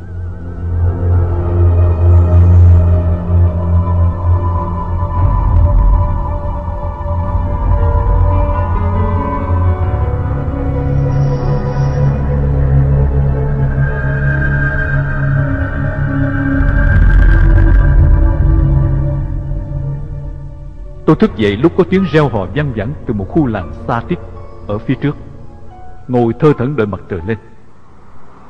Bỗng có tiếng xe cộ từ phía hướng tây phải. Tôi đã ước tính chính xác. Tôi biết mình hơi đi chết về hướng tây nam, và giờ này còn kịp lúc để đổi hướng. Định phương hướng không phải là chỉ sử dụng thị giác, có lúc cần phải vận dụng cả thính giác và xúc giác. Tôi đang nghe để đi về điểm chuẩn. Trời đã sáng tỏ, mặt trời lên cao ở phía sau lưng. Tôi nhớ lại lúc còn nhỏ, sáng sáng ra sân đứng kênh mặt trời để chế ngự người đối diện. Mắt là phương tiện tối hữu hiệu. Muốn dùng mắt chế ngự con người, trước hết phải tập chế ngự mặt trời. Những ngày đầu tôi nhìn mặt trời vào buổi sáng, và mắt phải nhấp nháy liên tục để chống lại những tia sáng chói lòa. Nhưng về sau tôi có thể quắt nhìn mặt trời đứng bóng mà mắt vẫn trơ trơ. Sự luyện mắt đưa đến một vài hậu quả khác thường. Có nhiều cô gái đã bảo tôi, mắt anh như có lửa, có ruồi. Mỗi lần anh nhìn em, mắt anh nhìn đâu em thấy nóng như bị lửa đốt, và nhột như bị ruồi đậu tại đó. Thế mà sau nhiều năm tháng khổ hình đầy đọa, nào biệt giam phòng tối, nào phải ngục lặng trong những thủa ruộng bùn dơ sình bẩn, đôi mắt tinh anh mạnh mẽ ngày xưa bây giờ đã yếu kém, mệt mỏi.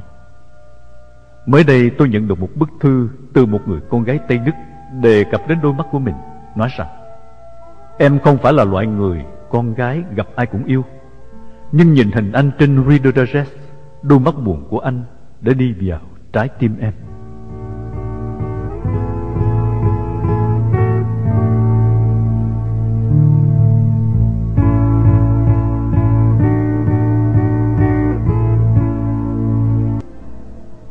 Đêm tĩnh mịch âm vọng những sao động nhỏ bé nhất của tiếng nước khua. Nếu lặn qua sông sẽ ít gây tiếng động hơn, nhưng tôi cần giữ quần áo khô để mặc. Bên kia bờ là một bến tắm vắng vẻ. Tôi vẫn ở truồng cho tiện. Sau con sông này có lẽ còn phải vượt nhiều sông nữa. Tôi nghĩ như vậy, cho nên bước lên đường trần truồng. Trời tối đến nỗi khi nhận ra 4 người đi ngược chiều, tôi không còn đủ khoảng cách để tránh. Tôi chỉ kịp thối lui đến cạnh bến sông và ngồi xuống vờ kỳ cọ như đang tắm. 4 tên mặc đồ bộ đội, nhỏ người, vừa tới nơi. Họ nhìn thấy tôi mập mờ, dừng lại. Một giọng hỏi: ai đó? Tôi lúng túng chưa tìm ra được cách đối phó nên vẫn im lặng.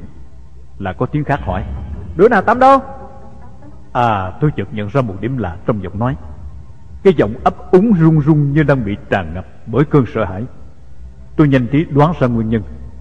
Giữa đêm tối đen, một con vật kỳ lạ, phần dưới là một thân người trần truồng, phần đầu là một khối đen xù xì to lớn. Tôi nhảy chồm đến tên gần nhất, vồ hù nó với tiếng rú kinh rợn ma quái. 4 tên mặc dù có súng cũng hoảng hồn bỏ chạy tán loạn, và tôi chạy biến về hướng ngược chiều. Lội qua một ao rau muống, tôi ẩn mình trong một khu vườn rậm rạp. Mấy phút sau, một đám đông nhốn nháo với đèn pin và đuốc sáng rực. Nhiều giọng hớt hải hỏi lớn: ở đâu, ở đâu, ở đâu, ở đâu? Tiếng trả lời vẫn còn run rẩy sợ hãi: Ở đây, đây này. Rõ ràng là ma. Nó vừa vồ tao. Một con ma dài trần truồng, tóc dài rũ rượi, khiếp quá. Tôi cố nín cười đến tức cả ngực. Thật là chuyện quái đản. Chính tôi cũng không ngờ được cái phản ứng linh hoạt của mình trong một trường hợp xuất thần như vậy. Bỗng nhiên tôi nhận ra mình đang ở giữa một doanh trại bộ đội rộng lớn của Việt Cộng, với nhà gián 2 tầng chung quanh rộn rịp bóng người. Ngày mai là giao thừa, và tối nay có đã những món ăn Tết. Người lính cộng sản biết rõ, nhớ rõ ngày nào và mấy ngày trong năm được ăn no có thịt. Nhiều ngày trước lễ, họ nôn nao chờ đợi, bàn luận và tưởng tượng. Cuộc sống thiếu thốn đã tập cho họ những thói quen, lối suy nghĩ, cách sống lẫn quẩn chật hẹp. Có người suốt ngày chỉ bận bịu với ấm nước trà, với điếu thuốc lào, vì tự xem đó như là một phong thái sống phong lưu. Có người thèm thuồng quá mức nên phải ăn hàm thụ, nghĩa là kể đi kể lại không chán những món ăn thích khẩu mà mỗi ngày họ mơ ước được ăn. Nỗi đau này đâu phải của riêng ai. Không những mỗi lứa tuổi đều có nỗi đau riêng. Thông thường mọi người dân Việt Nam dưới chế độ hiện tại giờ phút này đều có cùng một nỗi đau chung. Không phải chỉ sĩ quan, binh lính hay nhân viên chánh quyền của Sài Gòn hay dân chúng miền Nam mới khổ, mà chính miền Bắc, những bộ đội, công nhân, nông dân xã hội chủ nghĩa cũng cùng chung số phận. Những tên lính gác đêm đêm lén ăn cắp mì của tù để ăn. Những nhân viên cấp lớn cũng phải bịa đặt những lý do có vẻ chánh đáng để được tổ chức những buổi tiệc, để được ăn uống đớp hít. Bởi vì đói và thiếu thốn là căn bệnh trầm kha chung của chế độ cộng sản.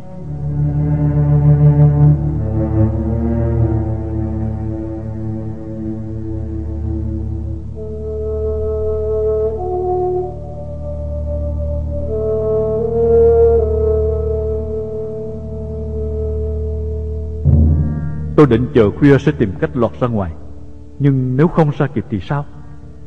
Tôi phải nằm kẹt trong này suốt ngày và sẽ bị bại lộ. Tôi nhịn đau, bươn qua các bụi tranh chằng chịt chê mắc cỡ, gai móc cào làm xước da thịt, rách áo và vướng bước đi. Bò qua sân nhà bếp trong ánh sáng lờ mờ của ngọn đèn dầu. Tôi băng qua một con lộ bằng đất rộng và di chuyển về hướng những cánh đồng.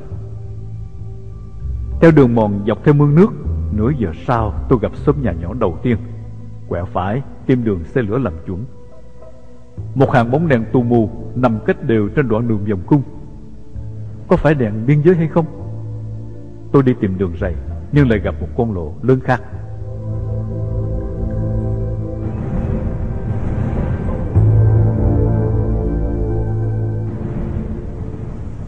Những gian nhà tranh nằm dọc bên kia lề đường, thì ra chỉ là ánh đèn từ những ngôi nhà này.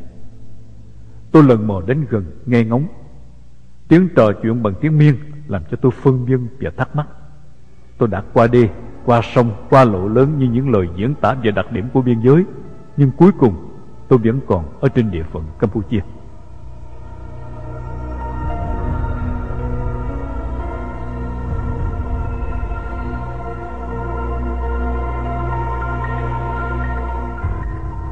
Tôi đi theo khoảng đất trũng cạnh đường lộ về hướng Tây, và nhà cửa vắng dần. Đường đi bắt đầu có chướng ngại vật. Những dây kẽm gai, cọc tre, phên đang rào ngang chận bắt cá. Tôi đành bước lên lộ đi tiếp, thoải mái nhưng nguy hiểm. Tôi vừa nghĩ vậy thì bỗng phát giác một thanh gỗ chặn ngăn đường, có treo tấm bảng tròn vẽ dấu hiệu dừng lại. Tôi ngồi thụp xuống đất với ý định nếu chưa bị phát hiện, tôi sẽ bò qua cổng gác và đi tiếp. Nhưng một tiếng quát lớn vang lên. Nè nè! Tôi đứng lên thản nhiên bước tới. Bọn tôi nè! Tôi đi về nhà. Tôi vừa trả lời và khom mình lách qua thanh cổng gác, tiếp tục đi. Stop! Tôi bật dậy đồng thời với tiếng cơ bẩm lên đạn. Những tàn đạn bay xối xả trên đầu. Bên trái đường cách 100 thước là xóm nhà nhỏ. Tôi chạy nép về phía lề trái. Phần trời tối không thấy, phần sợ lạc đạn vào khu nhà dân. Tên lính gác chỉ bắn những làn đạn lửa bay vung vút bên phía phải. Tôi bèn rẽ qua trái, chạy theo một đường mòn nhỏ biến mất. Tiếng chửi thề của tên gác còn vọng lại rõ ràng. Đợi cho tình hình lắng dịu, tôi len lỏi qua khu nhà, có nơi phải đi sát vách để tránh những chướng ngại vật ngổn ngang trên sân trong vườn. Tôi gặp một đường xe bò đi ra khỏi làng.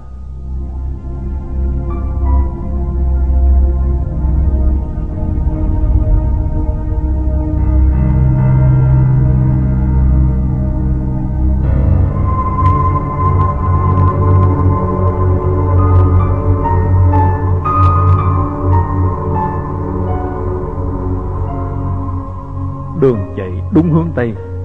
Cỏ trên hai bên đường cao quá vai.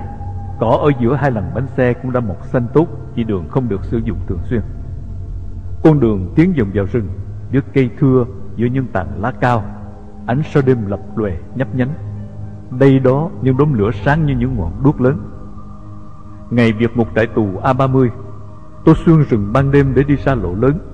Những ánh đuốc đêm lần đầu tiên trông thấy làm tôi chùng bước ngại ngần. Phải chăng là những đốm lửa sưởi ấm của bọn lính đi kích đêm, hay của một trạm kiểm soát? Sự thật là để luôn luôn có sẵn lửa dùng, người đi rừng đốt những mụn cây chết khô để giữ lửa. Có lúc gió lớn, gỗ khô toàn cây bốc cháy như một cây đuốc vĩ đại. Phải đi đêm, đi rừng mới thấy cái tính chất thiết yếu của lửa, mới thấy cái thấm thía hai câu thơ: em ơi tắt lửa bình khô rượu, đời vắng em rồi vui với ai.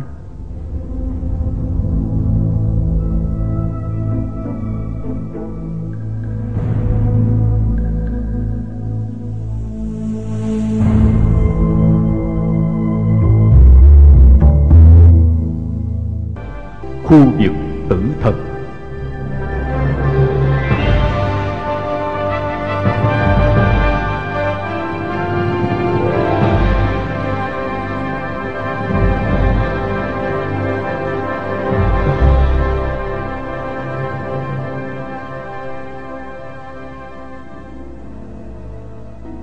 Tối như đêm 30.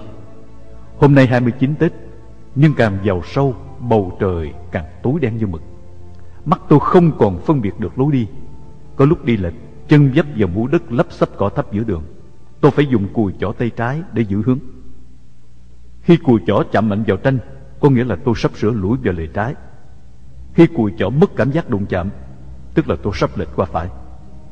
Đi về định hướng bằng cùi chỏ tạo nên cảm giác lềnh bềnh, lêu bèo như đang đi trên những chiếc phao nổi trên sông, bởi vì đường gồ ghề, thấp cao, khi hụt hẫng, khi vấp váp.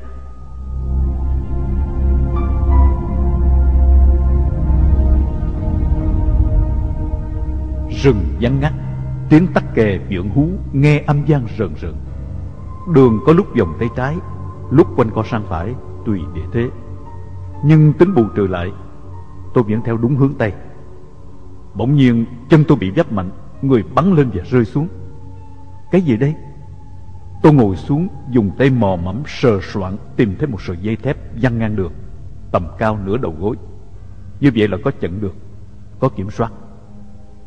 Tôi quan sát chung quanh, chẳng thấy một bóng người, chẳng thấy bóng nhà, bóng chòi. Cách chừng vài trăm thước tôi lại bị vấp nữa. Một điều lạ là mặc dầu mệt mỏi, nhưng phản ứng cơ thể khá nhanh. Chân vừa vấp vào dây, cả người tôi đã phóng bay lên như một diễn viên có cột dây kéo lên trong những pha phi thân trên sân khấu, và rơi xuống nhẹ nhàng, không bị té. Bị vấp 3 lần bởi sợi dây thép chặn đường chưa đủ, tôi lại bị vấp lần thứ 4 bởi một cảm giác lạ. Tôi lại ngồi xuống, dùng tay mò xem, thấy một cái nạng cây chẻ 2 được đóng thấp giữa đường.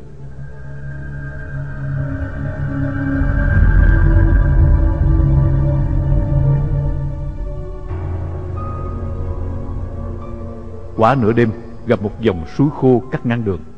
Tôi chọn hướng rẽ trái. Đi một đoạn thì hoàn toàn lạc lối và lạc hướng. Xung quanh tôi là tre rừng rậm. Phương hướng bây giờ chỉ là sự tính toán trong đầu. Tôi cộng trừ bao nhiêu lần rẽ trái, rẽ phải để ước đoán là mình đang đi về hướng nào. Cùi chỏ tay không còn hữu hiệu vì những nhành tre gai nhọn. Tôi phải đi đến lúc nào gục xuống như một thân cây bị đốn đứt lìa bởi một nhát rìu bén ngọt. Tôi đang ở giai đoạn cuối cùng của cuộc đua. Thắng hay bại chỉ lệ thuộc vào nỗ lực cuối cùng.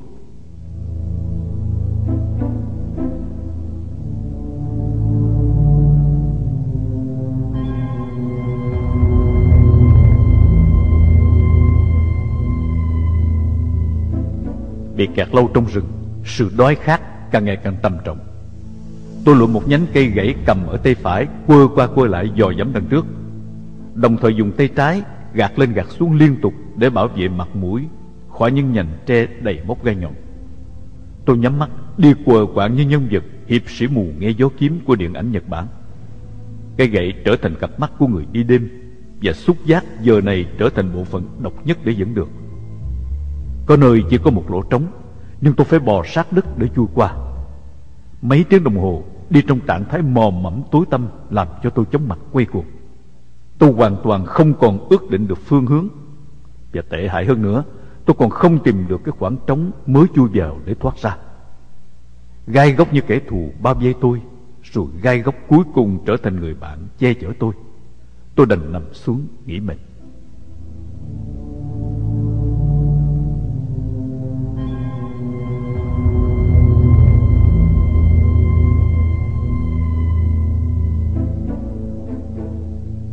Trong thời gian chạy và bươn bả đi vào rừng, tất cả mọi nỗ lực được tập trung vào một đối tượng duy nhất, đó là Việt Cộng. Kẻ thù đã thu hút tất cả mọi ý nghĩ, ưu tư, cảm giác của kẻ trốn chạy. Nhưng khi nằm xuống một chỗ an toàn, ngoài tầm tay sát hại của con người, những đối tượng khác xuất hiện ngay. Tiếng chim kêu vượn hú lạc lõng trong rừng sâu làm cho bóng tối càng thêm phần ma quái, đe dọa. Tôi nghĩ đến những loài rắn độc đang trường bò với những lớp lá rừng ẩm mốc, loài hổ beo đang rón rén từng bước tính toán để vồ chụp con mồi lạc lõng. Tôi nhớ đến Xuân, một anh bạn cũ, cao lớn gần 30 tuổi. Vậy mà mỗi lần đi tiểu đêm ở dãy nhà vệ sinh bên ngoài lại phải năn nỉ nhờ cậy một người khác đi theo vì sợ ma. Mặt đất ẩm lạnh lẽo, rừng khuya âm u sương giá. Tôi nằm co rút người, run bần bật. Cái run rẩy của thể xác không chỉ đến vì thời tiết lạnh lẽo, mà còn do nỗi sợ hãi vô cớ nào đó vừa lướt qua. Và sự yếu đuối chỉ đến một thoáng là biến mất. Tôi đã trấn tĩnh được tinh thần. Suốt cả quá trình dấn thân tranh đấu, tôi đã trải qua bao nhiêu hiểm nghèo, bao nhiêu gian truân vất vả. Sự luyện tập hàng ngày đã có ảnh hưởng tốt đẹp trong những giờ phút cần thiết.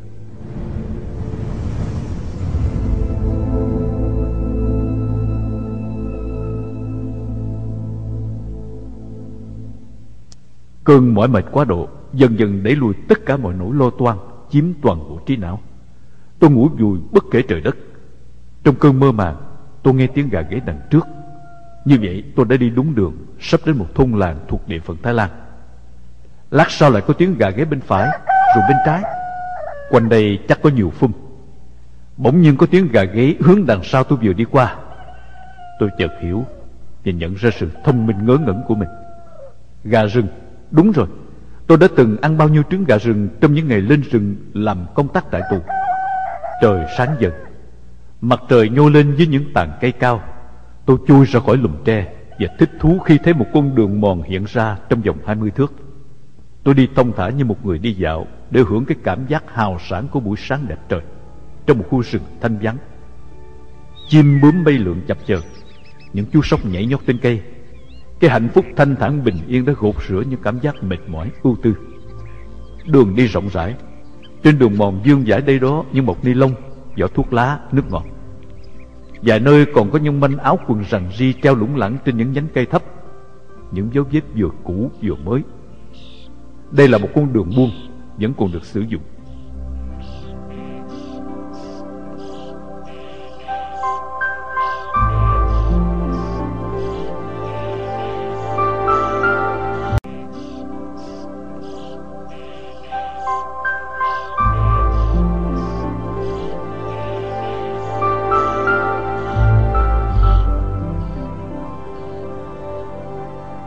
Tôi chợt nghe tiếng xe.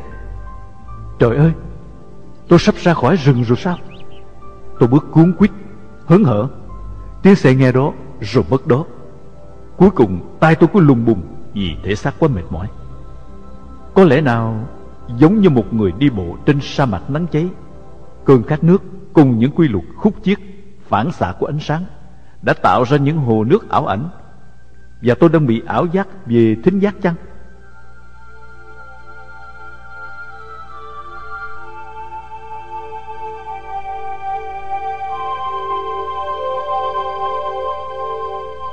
Càng lúc tôi càng không còn phân biệt nhận định được đó là tiếng xe cộ hay tiếng động lạ của núi rừng. Bởi vì tiếng động chợt vang dội rồi biến hút, có đó rồi mất đó. Vị trí cảnh sắc trước mặt có phần biến đổi. Một khoảng rừng rộng bị đốt còn nham nhở, đó đây còn mùi của cỏ cây cháy khét. Một vài lượng khói nhỏ leo lét vươn lên mệt mỏi. Tôi lượm vài chú ốc nhái bị nướng chín vì không kịp thoát thân. Tôi phủi sơ sài lớp tro đen, bỏ vào miệng nhai ngấu nghiến. Cơn khát nước vật vã đã làm cho những miếng thịt cháy đen trở thành đắng ngắt và làm cổ họng khô rát.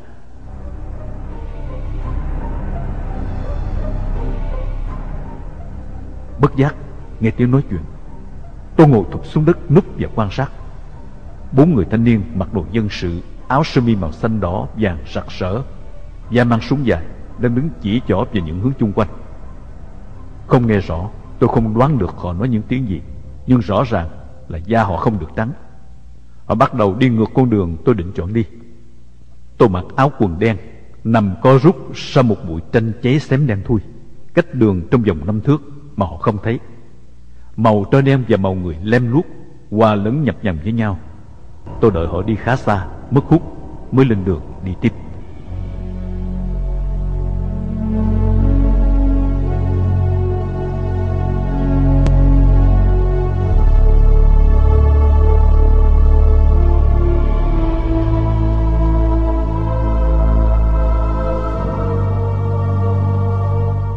Mưu sinh trong nhà tù cộng sản.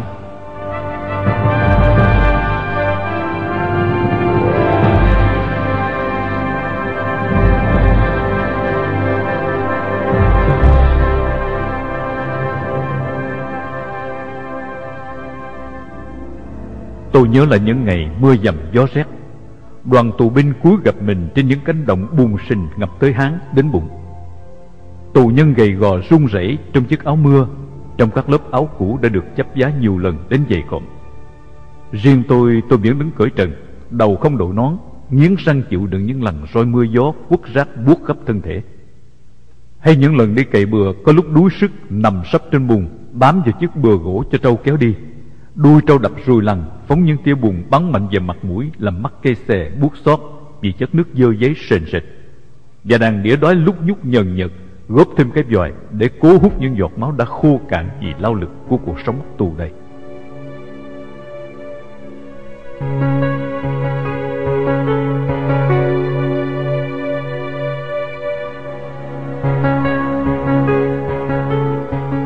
Tôi đã tập quen với các loài rắn rít độc địa.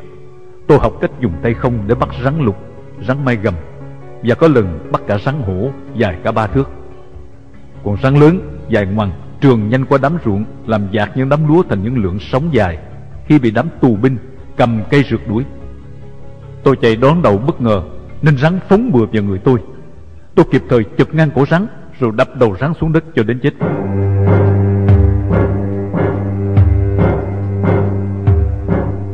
Thành tích vua bắt rắn của tôi bất ngờ bị cậu Lăng đoạt mất.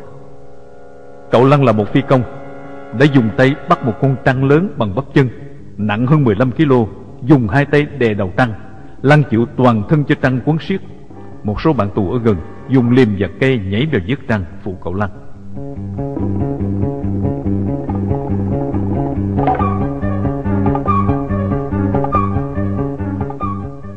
Sự đói khát đã tập cho người tù quen ăn với những thứ kinh tởm nhất, và bao tử tù nhân cũng quen tiêu hóa những thứ kỳ lạ nhất. Có người than thở mơ mộng: ước gì trời cho ta cái lưỡi và bao tử trâu bò để ta ăn được cỏ. Hoặc phân bì ganh tị thèm khát thân phận của trâu bò.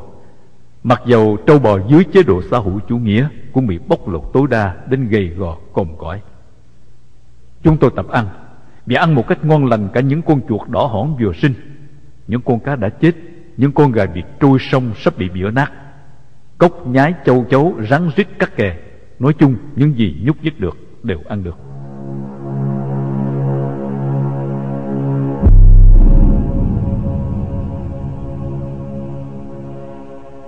Chuyện ăn cốc làm tôi nhớ các chị em tù. Những người giặc đến nhà đàn bà phải đánh, bị kết tội phản động, chống chính quyền và bị giam giữ tại trại tù A30. Nào dì Thư, em gái của đảng trưởng Quốc dân đảng, vừa thấy con cốc vội vàng chụp lấy cây chổi đuổi dồn vào góc kẹt nhà. Nào Sơ Mai chạy lấy cái rổ úp con cốc, và Nico tức thời lấy gô đựng cốc của tôi, dùng cây khều cốc vào gô để tích trữ. Các chị em thấy lớp da cốc xù xì đều ghê sợ, nhưng phải sáng bạo dạn cùng nhau bắt để ủng hộ Lý Tống. Khi đã ăn được, người ta còn phải tập tay nghề điêu luyện để có thể tranh giành với người khác, bởi vì những sinh vật hèn mọn này đã bị tiêu diệt dần, càng ngày càng hiếm hoi trong các xứ sở nghèo nàn thiếu thốn dưới chế độ cộng sản. Tôi còn nhớ rõ lần tranh bắt rắn với Lăng. Trên đường ra ruộng làm việc, chúng tôi cũng bất chợt thấy một con rắn hổ ngựa trườn mình băng qua bờ đất. Lăng nhanh như cắt phóng đuổi theo, làm cho con rắn hoảng hồn phóng xuống nước, và Lăng cũng vội vàng nhảy theo xuống mương. Người lặn hụt rượt đuổi theo rắn. Nước mương vốn đã đục, sau một hồi vùng dãy càng đục ngầu dơ giấy thêm. Lăng quần thảo với rắn hơn 5 phút. thấy lăng nhào chụp chỗ này, lặn đuổi chỗ kia. Tôi chỉ đứng trên bờ mỉm cười, chờ khi cậu ta mệt phờ và thất vọng vì con rắn đã biến mất. Tôi chuẩn bị cách thức phóng tay trên. Tôi tính đúng phương pháp, người mệt rắn cũng mệt vì hốt hoảng. Rắn lặn lâu hơn người, nhưng không thể lặn mãi dưới nước được. Tôi đứng chỗ bờ ao, nhìn bao quát cả đoạn mương. Vì vậy khi rắn vừa trồi đầu lên khỏi mặt nước, tôi thấy ngay và phóng lao xuống mương bằng một pha đẹp mắt, ra tay lại là chụp ngay cổ rắn, trong khi đầu tôi cắm ngập vào lớp đất bùn nhão ở bờ mương bên kia. Tôi đưa cánh tay có con rắn dài quấn quanh lên trời, trước khi thò cái mặt đầy bùn lên khỏi mặt nước.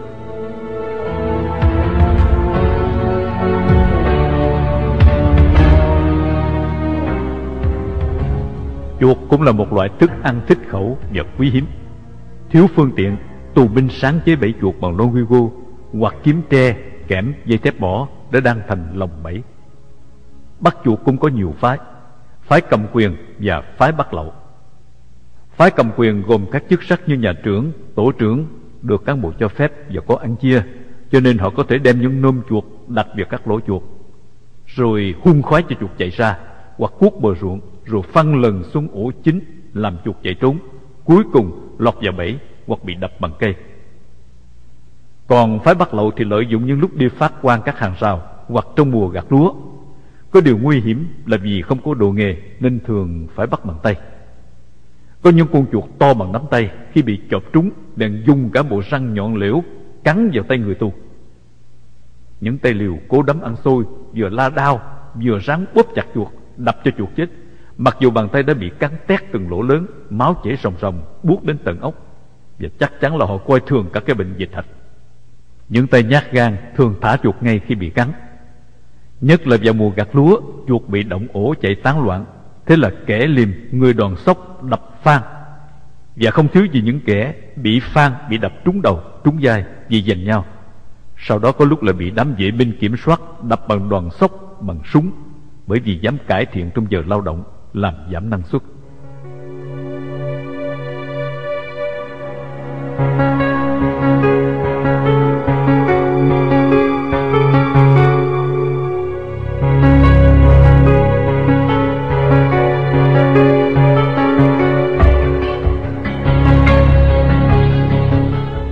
Ngoài những thứ trời cho càng ngày càng hiếm hoi dần, vì mức sinh sản của chúng không đáp ứng đủ nhu cầu đòi hỏi vô hạn của đám tù nhân đông đảo đói khát, chúng tôi thường cải thiện với những loại thực phẩm do chính tay mình sản xuất như bắp, sắn, đậu, chuối. Lúc đầu chúng buộc tội tù cải thiện là ăn cắp của công, nhưng về sau có những anh em tù lý luận rằng lương thực do tù làm ra, tù có quyền ăn, không ăn cắp của ai cả. Cái đám không làm mà lại ngồi trên ăn trước bóc lột mồ hôi sức lao động của tù, tức là đám cán bộ, mới là ăn cắp. Nên từ đó trải đổi tội danh thành phá hoại sản xuất. Tội phá hoại sản xuất nặng hơn là ăn cắp của công, nhưng tù nào cũng khoái mang cái tội danh này, bởi vì phá hoại sản xuất cũng là một hình thức tích cực chống lại kẻ thù. Vừa chống kẻ thù lại vừa no bụng, thì đúng là vừa có tiếng lại vừa có miếng.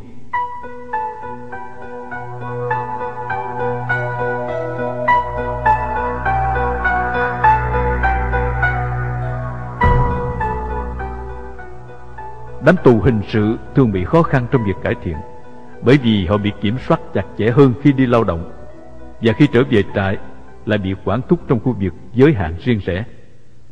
Vì thế họ chẳng kiếm được gì nhiều ngoài vài nắm lúa giấu giếm trong túi, rồi chờ lúc vắng lính gác lấy ra bỏ vào ca sắt, dùng chày gỗ giã cho tróc vỏ rồi ăn sống, hoặc hái rau dại rửa qua loa khi đi tắm, đem về nhai ăn thêm cho đỡ đói. Đám tù binh thường làm những phần việc có quan hệ trực tiếp đến lương thực, lại được dành một dãy nhà bếp để nấu nướng, cho nên thỉnh thoảng vẫn lợi dụng được sơ hở để nhập nhằn đồ thăm nuôi với đồ cải thiện, tăng thêm chất độn cho đỡ đói.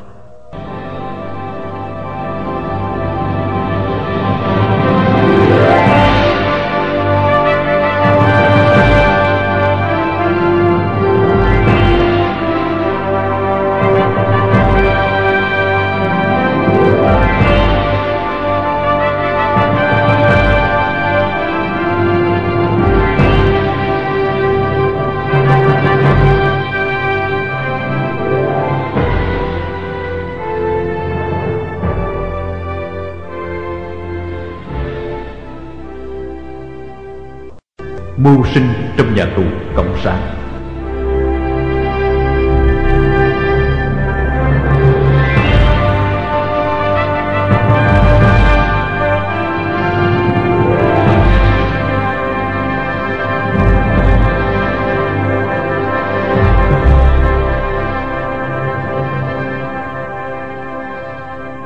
Tôi không có người thăm nuôi, nhưng mỗi lần đi làm vẫn mang theo một nồi lớn số 6, tức là nồi 6 người ăn, để chứa những đồ bất hợp pháp kiếm được. Tùy hên xui, nhiều lúc phải xách nồi không đi, lại xách nồi không trở về. Có lúc đồ lại nhiều chứa trong nồi không hết, nên phải lẫn giấu trong bụng, trong quần áo. Nên có thời gian, mặc dầu trời nắng, tôi vẫn choàng tấm vải dầu làm áo mưa bên ngoài mỗi lần đi qua cổng trại, tập cho đám lính gác cổng quen mắt để họ không để ý. Tấm vải dầu như tấm bùa hộ mạng che chở được nhiều lần chuyển đồ táo bạo. Nhờ vậy mà tôi vẫn tương đối ít đói hơn một số tù đồng cảnh ngộ. Áo quần và tấm vải dầu hầu như đã trở thành phương tiện để giấu đồ hơn là để mặc che mưa nắng.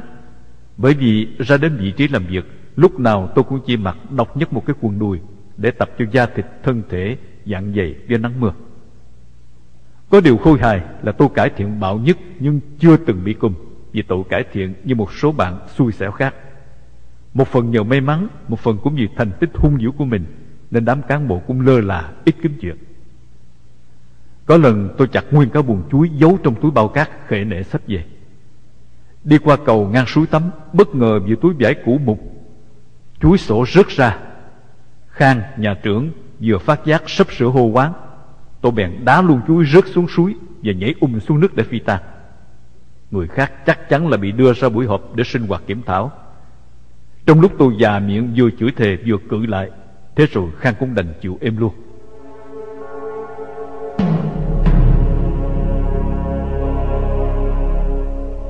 Một lần khác xách nguyên một xoăn đầy bắp giống, khi vừa qua cổng bị Tuấn phụ trách chức vụ trật tự chặn lại, mở nắp ra. Mặc dù bị bắt quả tang, nhưng khi tôi trừng mắt nhìn Tuấn cũng ngại đành bỏ qua và chỉ cằn nhằn trách cứ. Ông làm vừa vừa thôi, chứ có ngày tôi bị mất chức trật tự vì ông quá. Một lần tôi vào lò nấu đường, lấy ca múc nước đường uống, bị tên cán bộ phụ trách thấy được rượt bắt. Đến khi dẫn vào văn phòng của y, thay vì bị ăn mấy cây gậy như hình phạt thường lệ, tôi lại chỉ bị y khiển trách. Tôi chưa thấy đứa nào ngang nhiên và ly lợm như anh. Tôi tha cho anh lần này, lần sau tái phạm bị nhốt nhạc cùm, đừng trách tôi không báo trước. Trước khi đuổi tôi trở về đội, không biết nghĩ sao, y lại vói tay lên nóc tủ, lấy túi ni lông đựng bánh đường đen đưa cho tôi, rồi xua tay đuổi. Anh đi cho khuất mắt tôi. Hồi hộp và nhức tim nhất là lần tôi lém vào nhà xay gạo, xúc luôn một nồi lớn gạo nếp thơm mà trại đang chuẩn bị để đãi cán bộ cao cấp từ ty công an xuống tham quan. Buổi trưa có 2 tù nữ canh gạo là Trung và Lý. Trung giả vờ đắp tờ báo lên mặt làm như ngủ say, còn Lý thì có thai mang cái bụng to đang ngồi trong phòng bên hông. Lúc đi ra tôi theo cửa hông nên bị bắt gặp bất ngờ. Lý cằn nhằn bắt tôi trả lại, nhưng tôi cứ tỉnh bơ xách đi luôn. Tên cán bộ ngủ trưa trên gác nghe tiếng bên dưới, giật mình thức dậy xuống hỏi Lý chuyện gì. Tôi đã nhanh chân biến mất về trại, còn Lý thì sau đó một hồi nói chống chế giấu giếm không xong, bèn khai thật. Câu chuyện tôi lấy một nồi gạo nếp thơm làm cho đội tù nữ phải ngồi cả tuần để kiểm điểm, còn tôi cứ hồi hộp chờ đối phó nếu bị trại gọi lên hỏi tội. Không ngờ mấy tuần trôi qua mà chẳng nghe ai nhắc đến tên mình.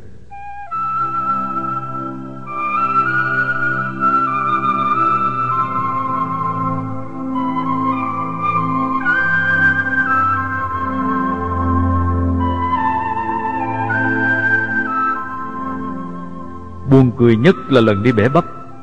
Tôi vừa làm việc vừa nhai bắp sống một cách ngon lành. Tên cán bộ thu rình rập đâu đó bỗng phát giác được. Y gọi tôi lại bảo: Anh có biết anh ăn bắp của trại anh phạm tội gì không? Thì là tội cải thiện của công. Không phải chỉ riêng tội cải thiện. Làm như vậy là anh bôi xấu chế độ. Anh làm cho kẻ khác nghĩ rằng nhà nước không cho tù ăn no để cho tù đói khát. Anh bôi nhọ chính sách nhân đạo của nhà nước. Bây giờ anh cho tôi biết tội của anh đáng trừng trị như thế nào. Tôi đáp gọn lõn: cùng nhà kỷ luật và trái với sự lo lắng của các bạn tù, và cả ngoài sức tưởng tượng của tôi. Tên cán bộ thu phạt tôi như sau: Anh lựa cho tôi 20 trái bắp lớn nhất rồi đem đi nướng. Xong anh ngồi đó ăn trước mặt tôi. Anh phải ăn cho hết.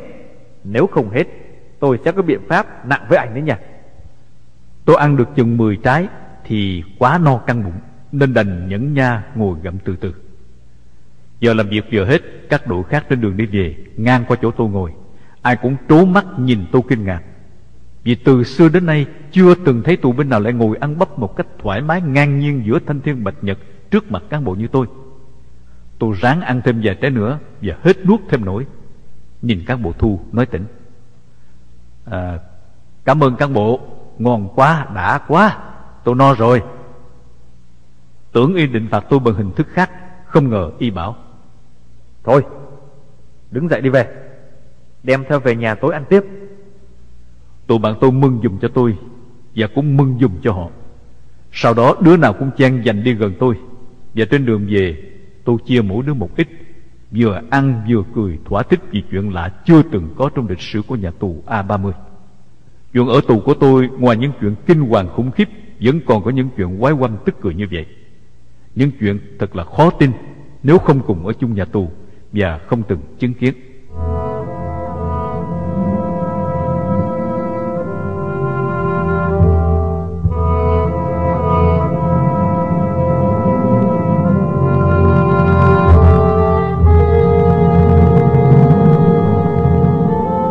Đi chừng vài trăm thước, tôi bỗng phát hiện hai người lính trẻ mặc đồ Trehi, mang súng, đứng ở đoạn đường trước mặt. Tôi tự nhủ nguy hiểm rồi, và tôi quyết định rời đường mòn băng xuyên rừng.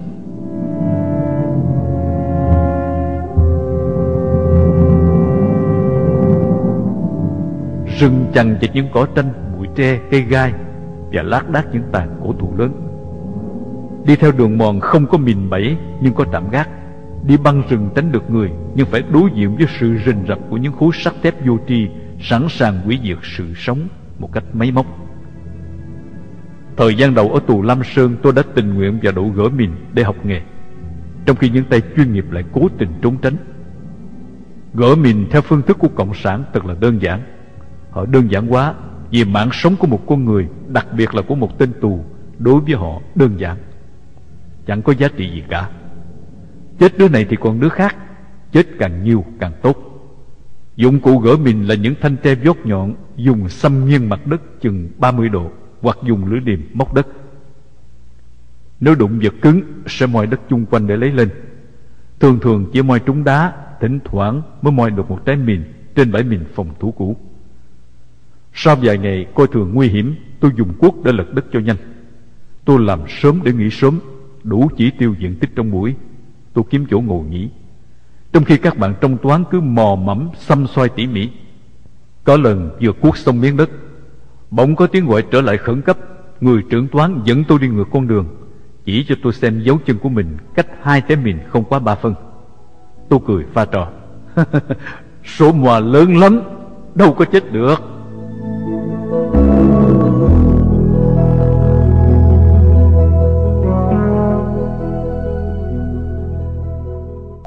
Đến biên giới Thái Lan và Campuchia.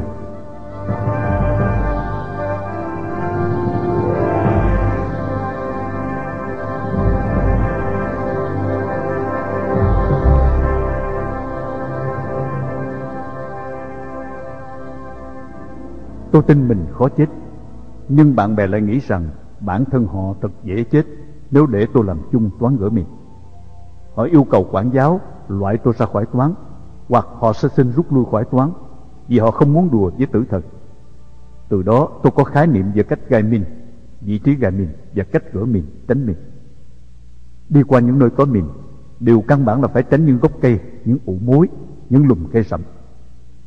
Mìn thường gài ở những chỗ ẩn nấp, trốn tránh tốt, kín đáo. Những nơi trống trải thưa thớt ít được gài, và nếu có cũng dễ phát hiện. Biết kỹ thuật là điều cần thiết, nhưng cái vận hạn của con người là có phần quyết định hơn. Tôi không thể ngồi xuống cẩn thận xăm đất trên một khoảng rừng cả chục cây số, cũng không thể chú ý hết những sợi dây gài mìn trong các tảng tranh lớn bạt ngàn.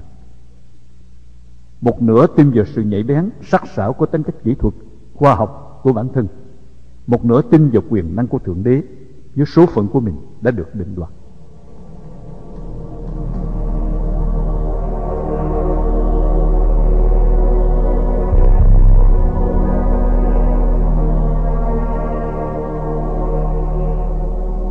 Đôi dép đứt qua nhiều lần, tôi không thể sửa được nữa, đành phải vứt bỏ. Bàn chân bắt đầu nhói buốt vì những gốc tranh gai góc dưới đất. Tôi phải đi chậm dần và nhón nhắn từng bước. Tôi cảm thấy tiếc nuối bàn chân trần mấy năm về trước. Trong những năm tù tội, tôi đã tập luyện cái đầu và cái chân của mình cho xứng đáng với câu đầu đổ trời, chân đạp đất. Gần 6 năm, bàn chân trần đã giẫm đạp biết bao nhiêu gai gốc, dấp giáp biết bao nhiêu gốc cây đá cục trên đường. Chân tôi có thể đạp gãy những loại gai bình thường và chỉ thấy ngứa khi dẫm phải kẽm gai. Nhiều người tặng tôi dép, kể cả các nữ tù, kể cả các cô gái đi thăm nuôi khi nghe kể chuyện về tôi. Tôi chỉ giữ chơi và biếu lại cho những người bạn cần dùng. Những người nằm ngủ bên cạnh đã than phiền đôi chân dày cứng dơ giấy bụi bặm không bao giờ rửa của tôi. Tôi trả lời: tao chỉ cần giữ cho cái đầu sạch là đủ rồi. Chú mày chỉ suốt ngày lo đôi chân cho sạch mà lại bỏ quên cái đầu.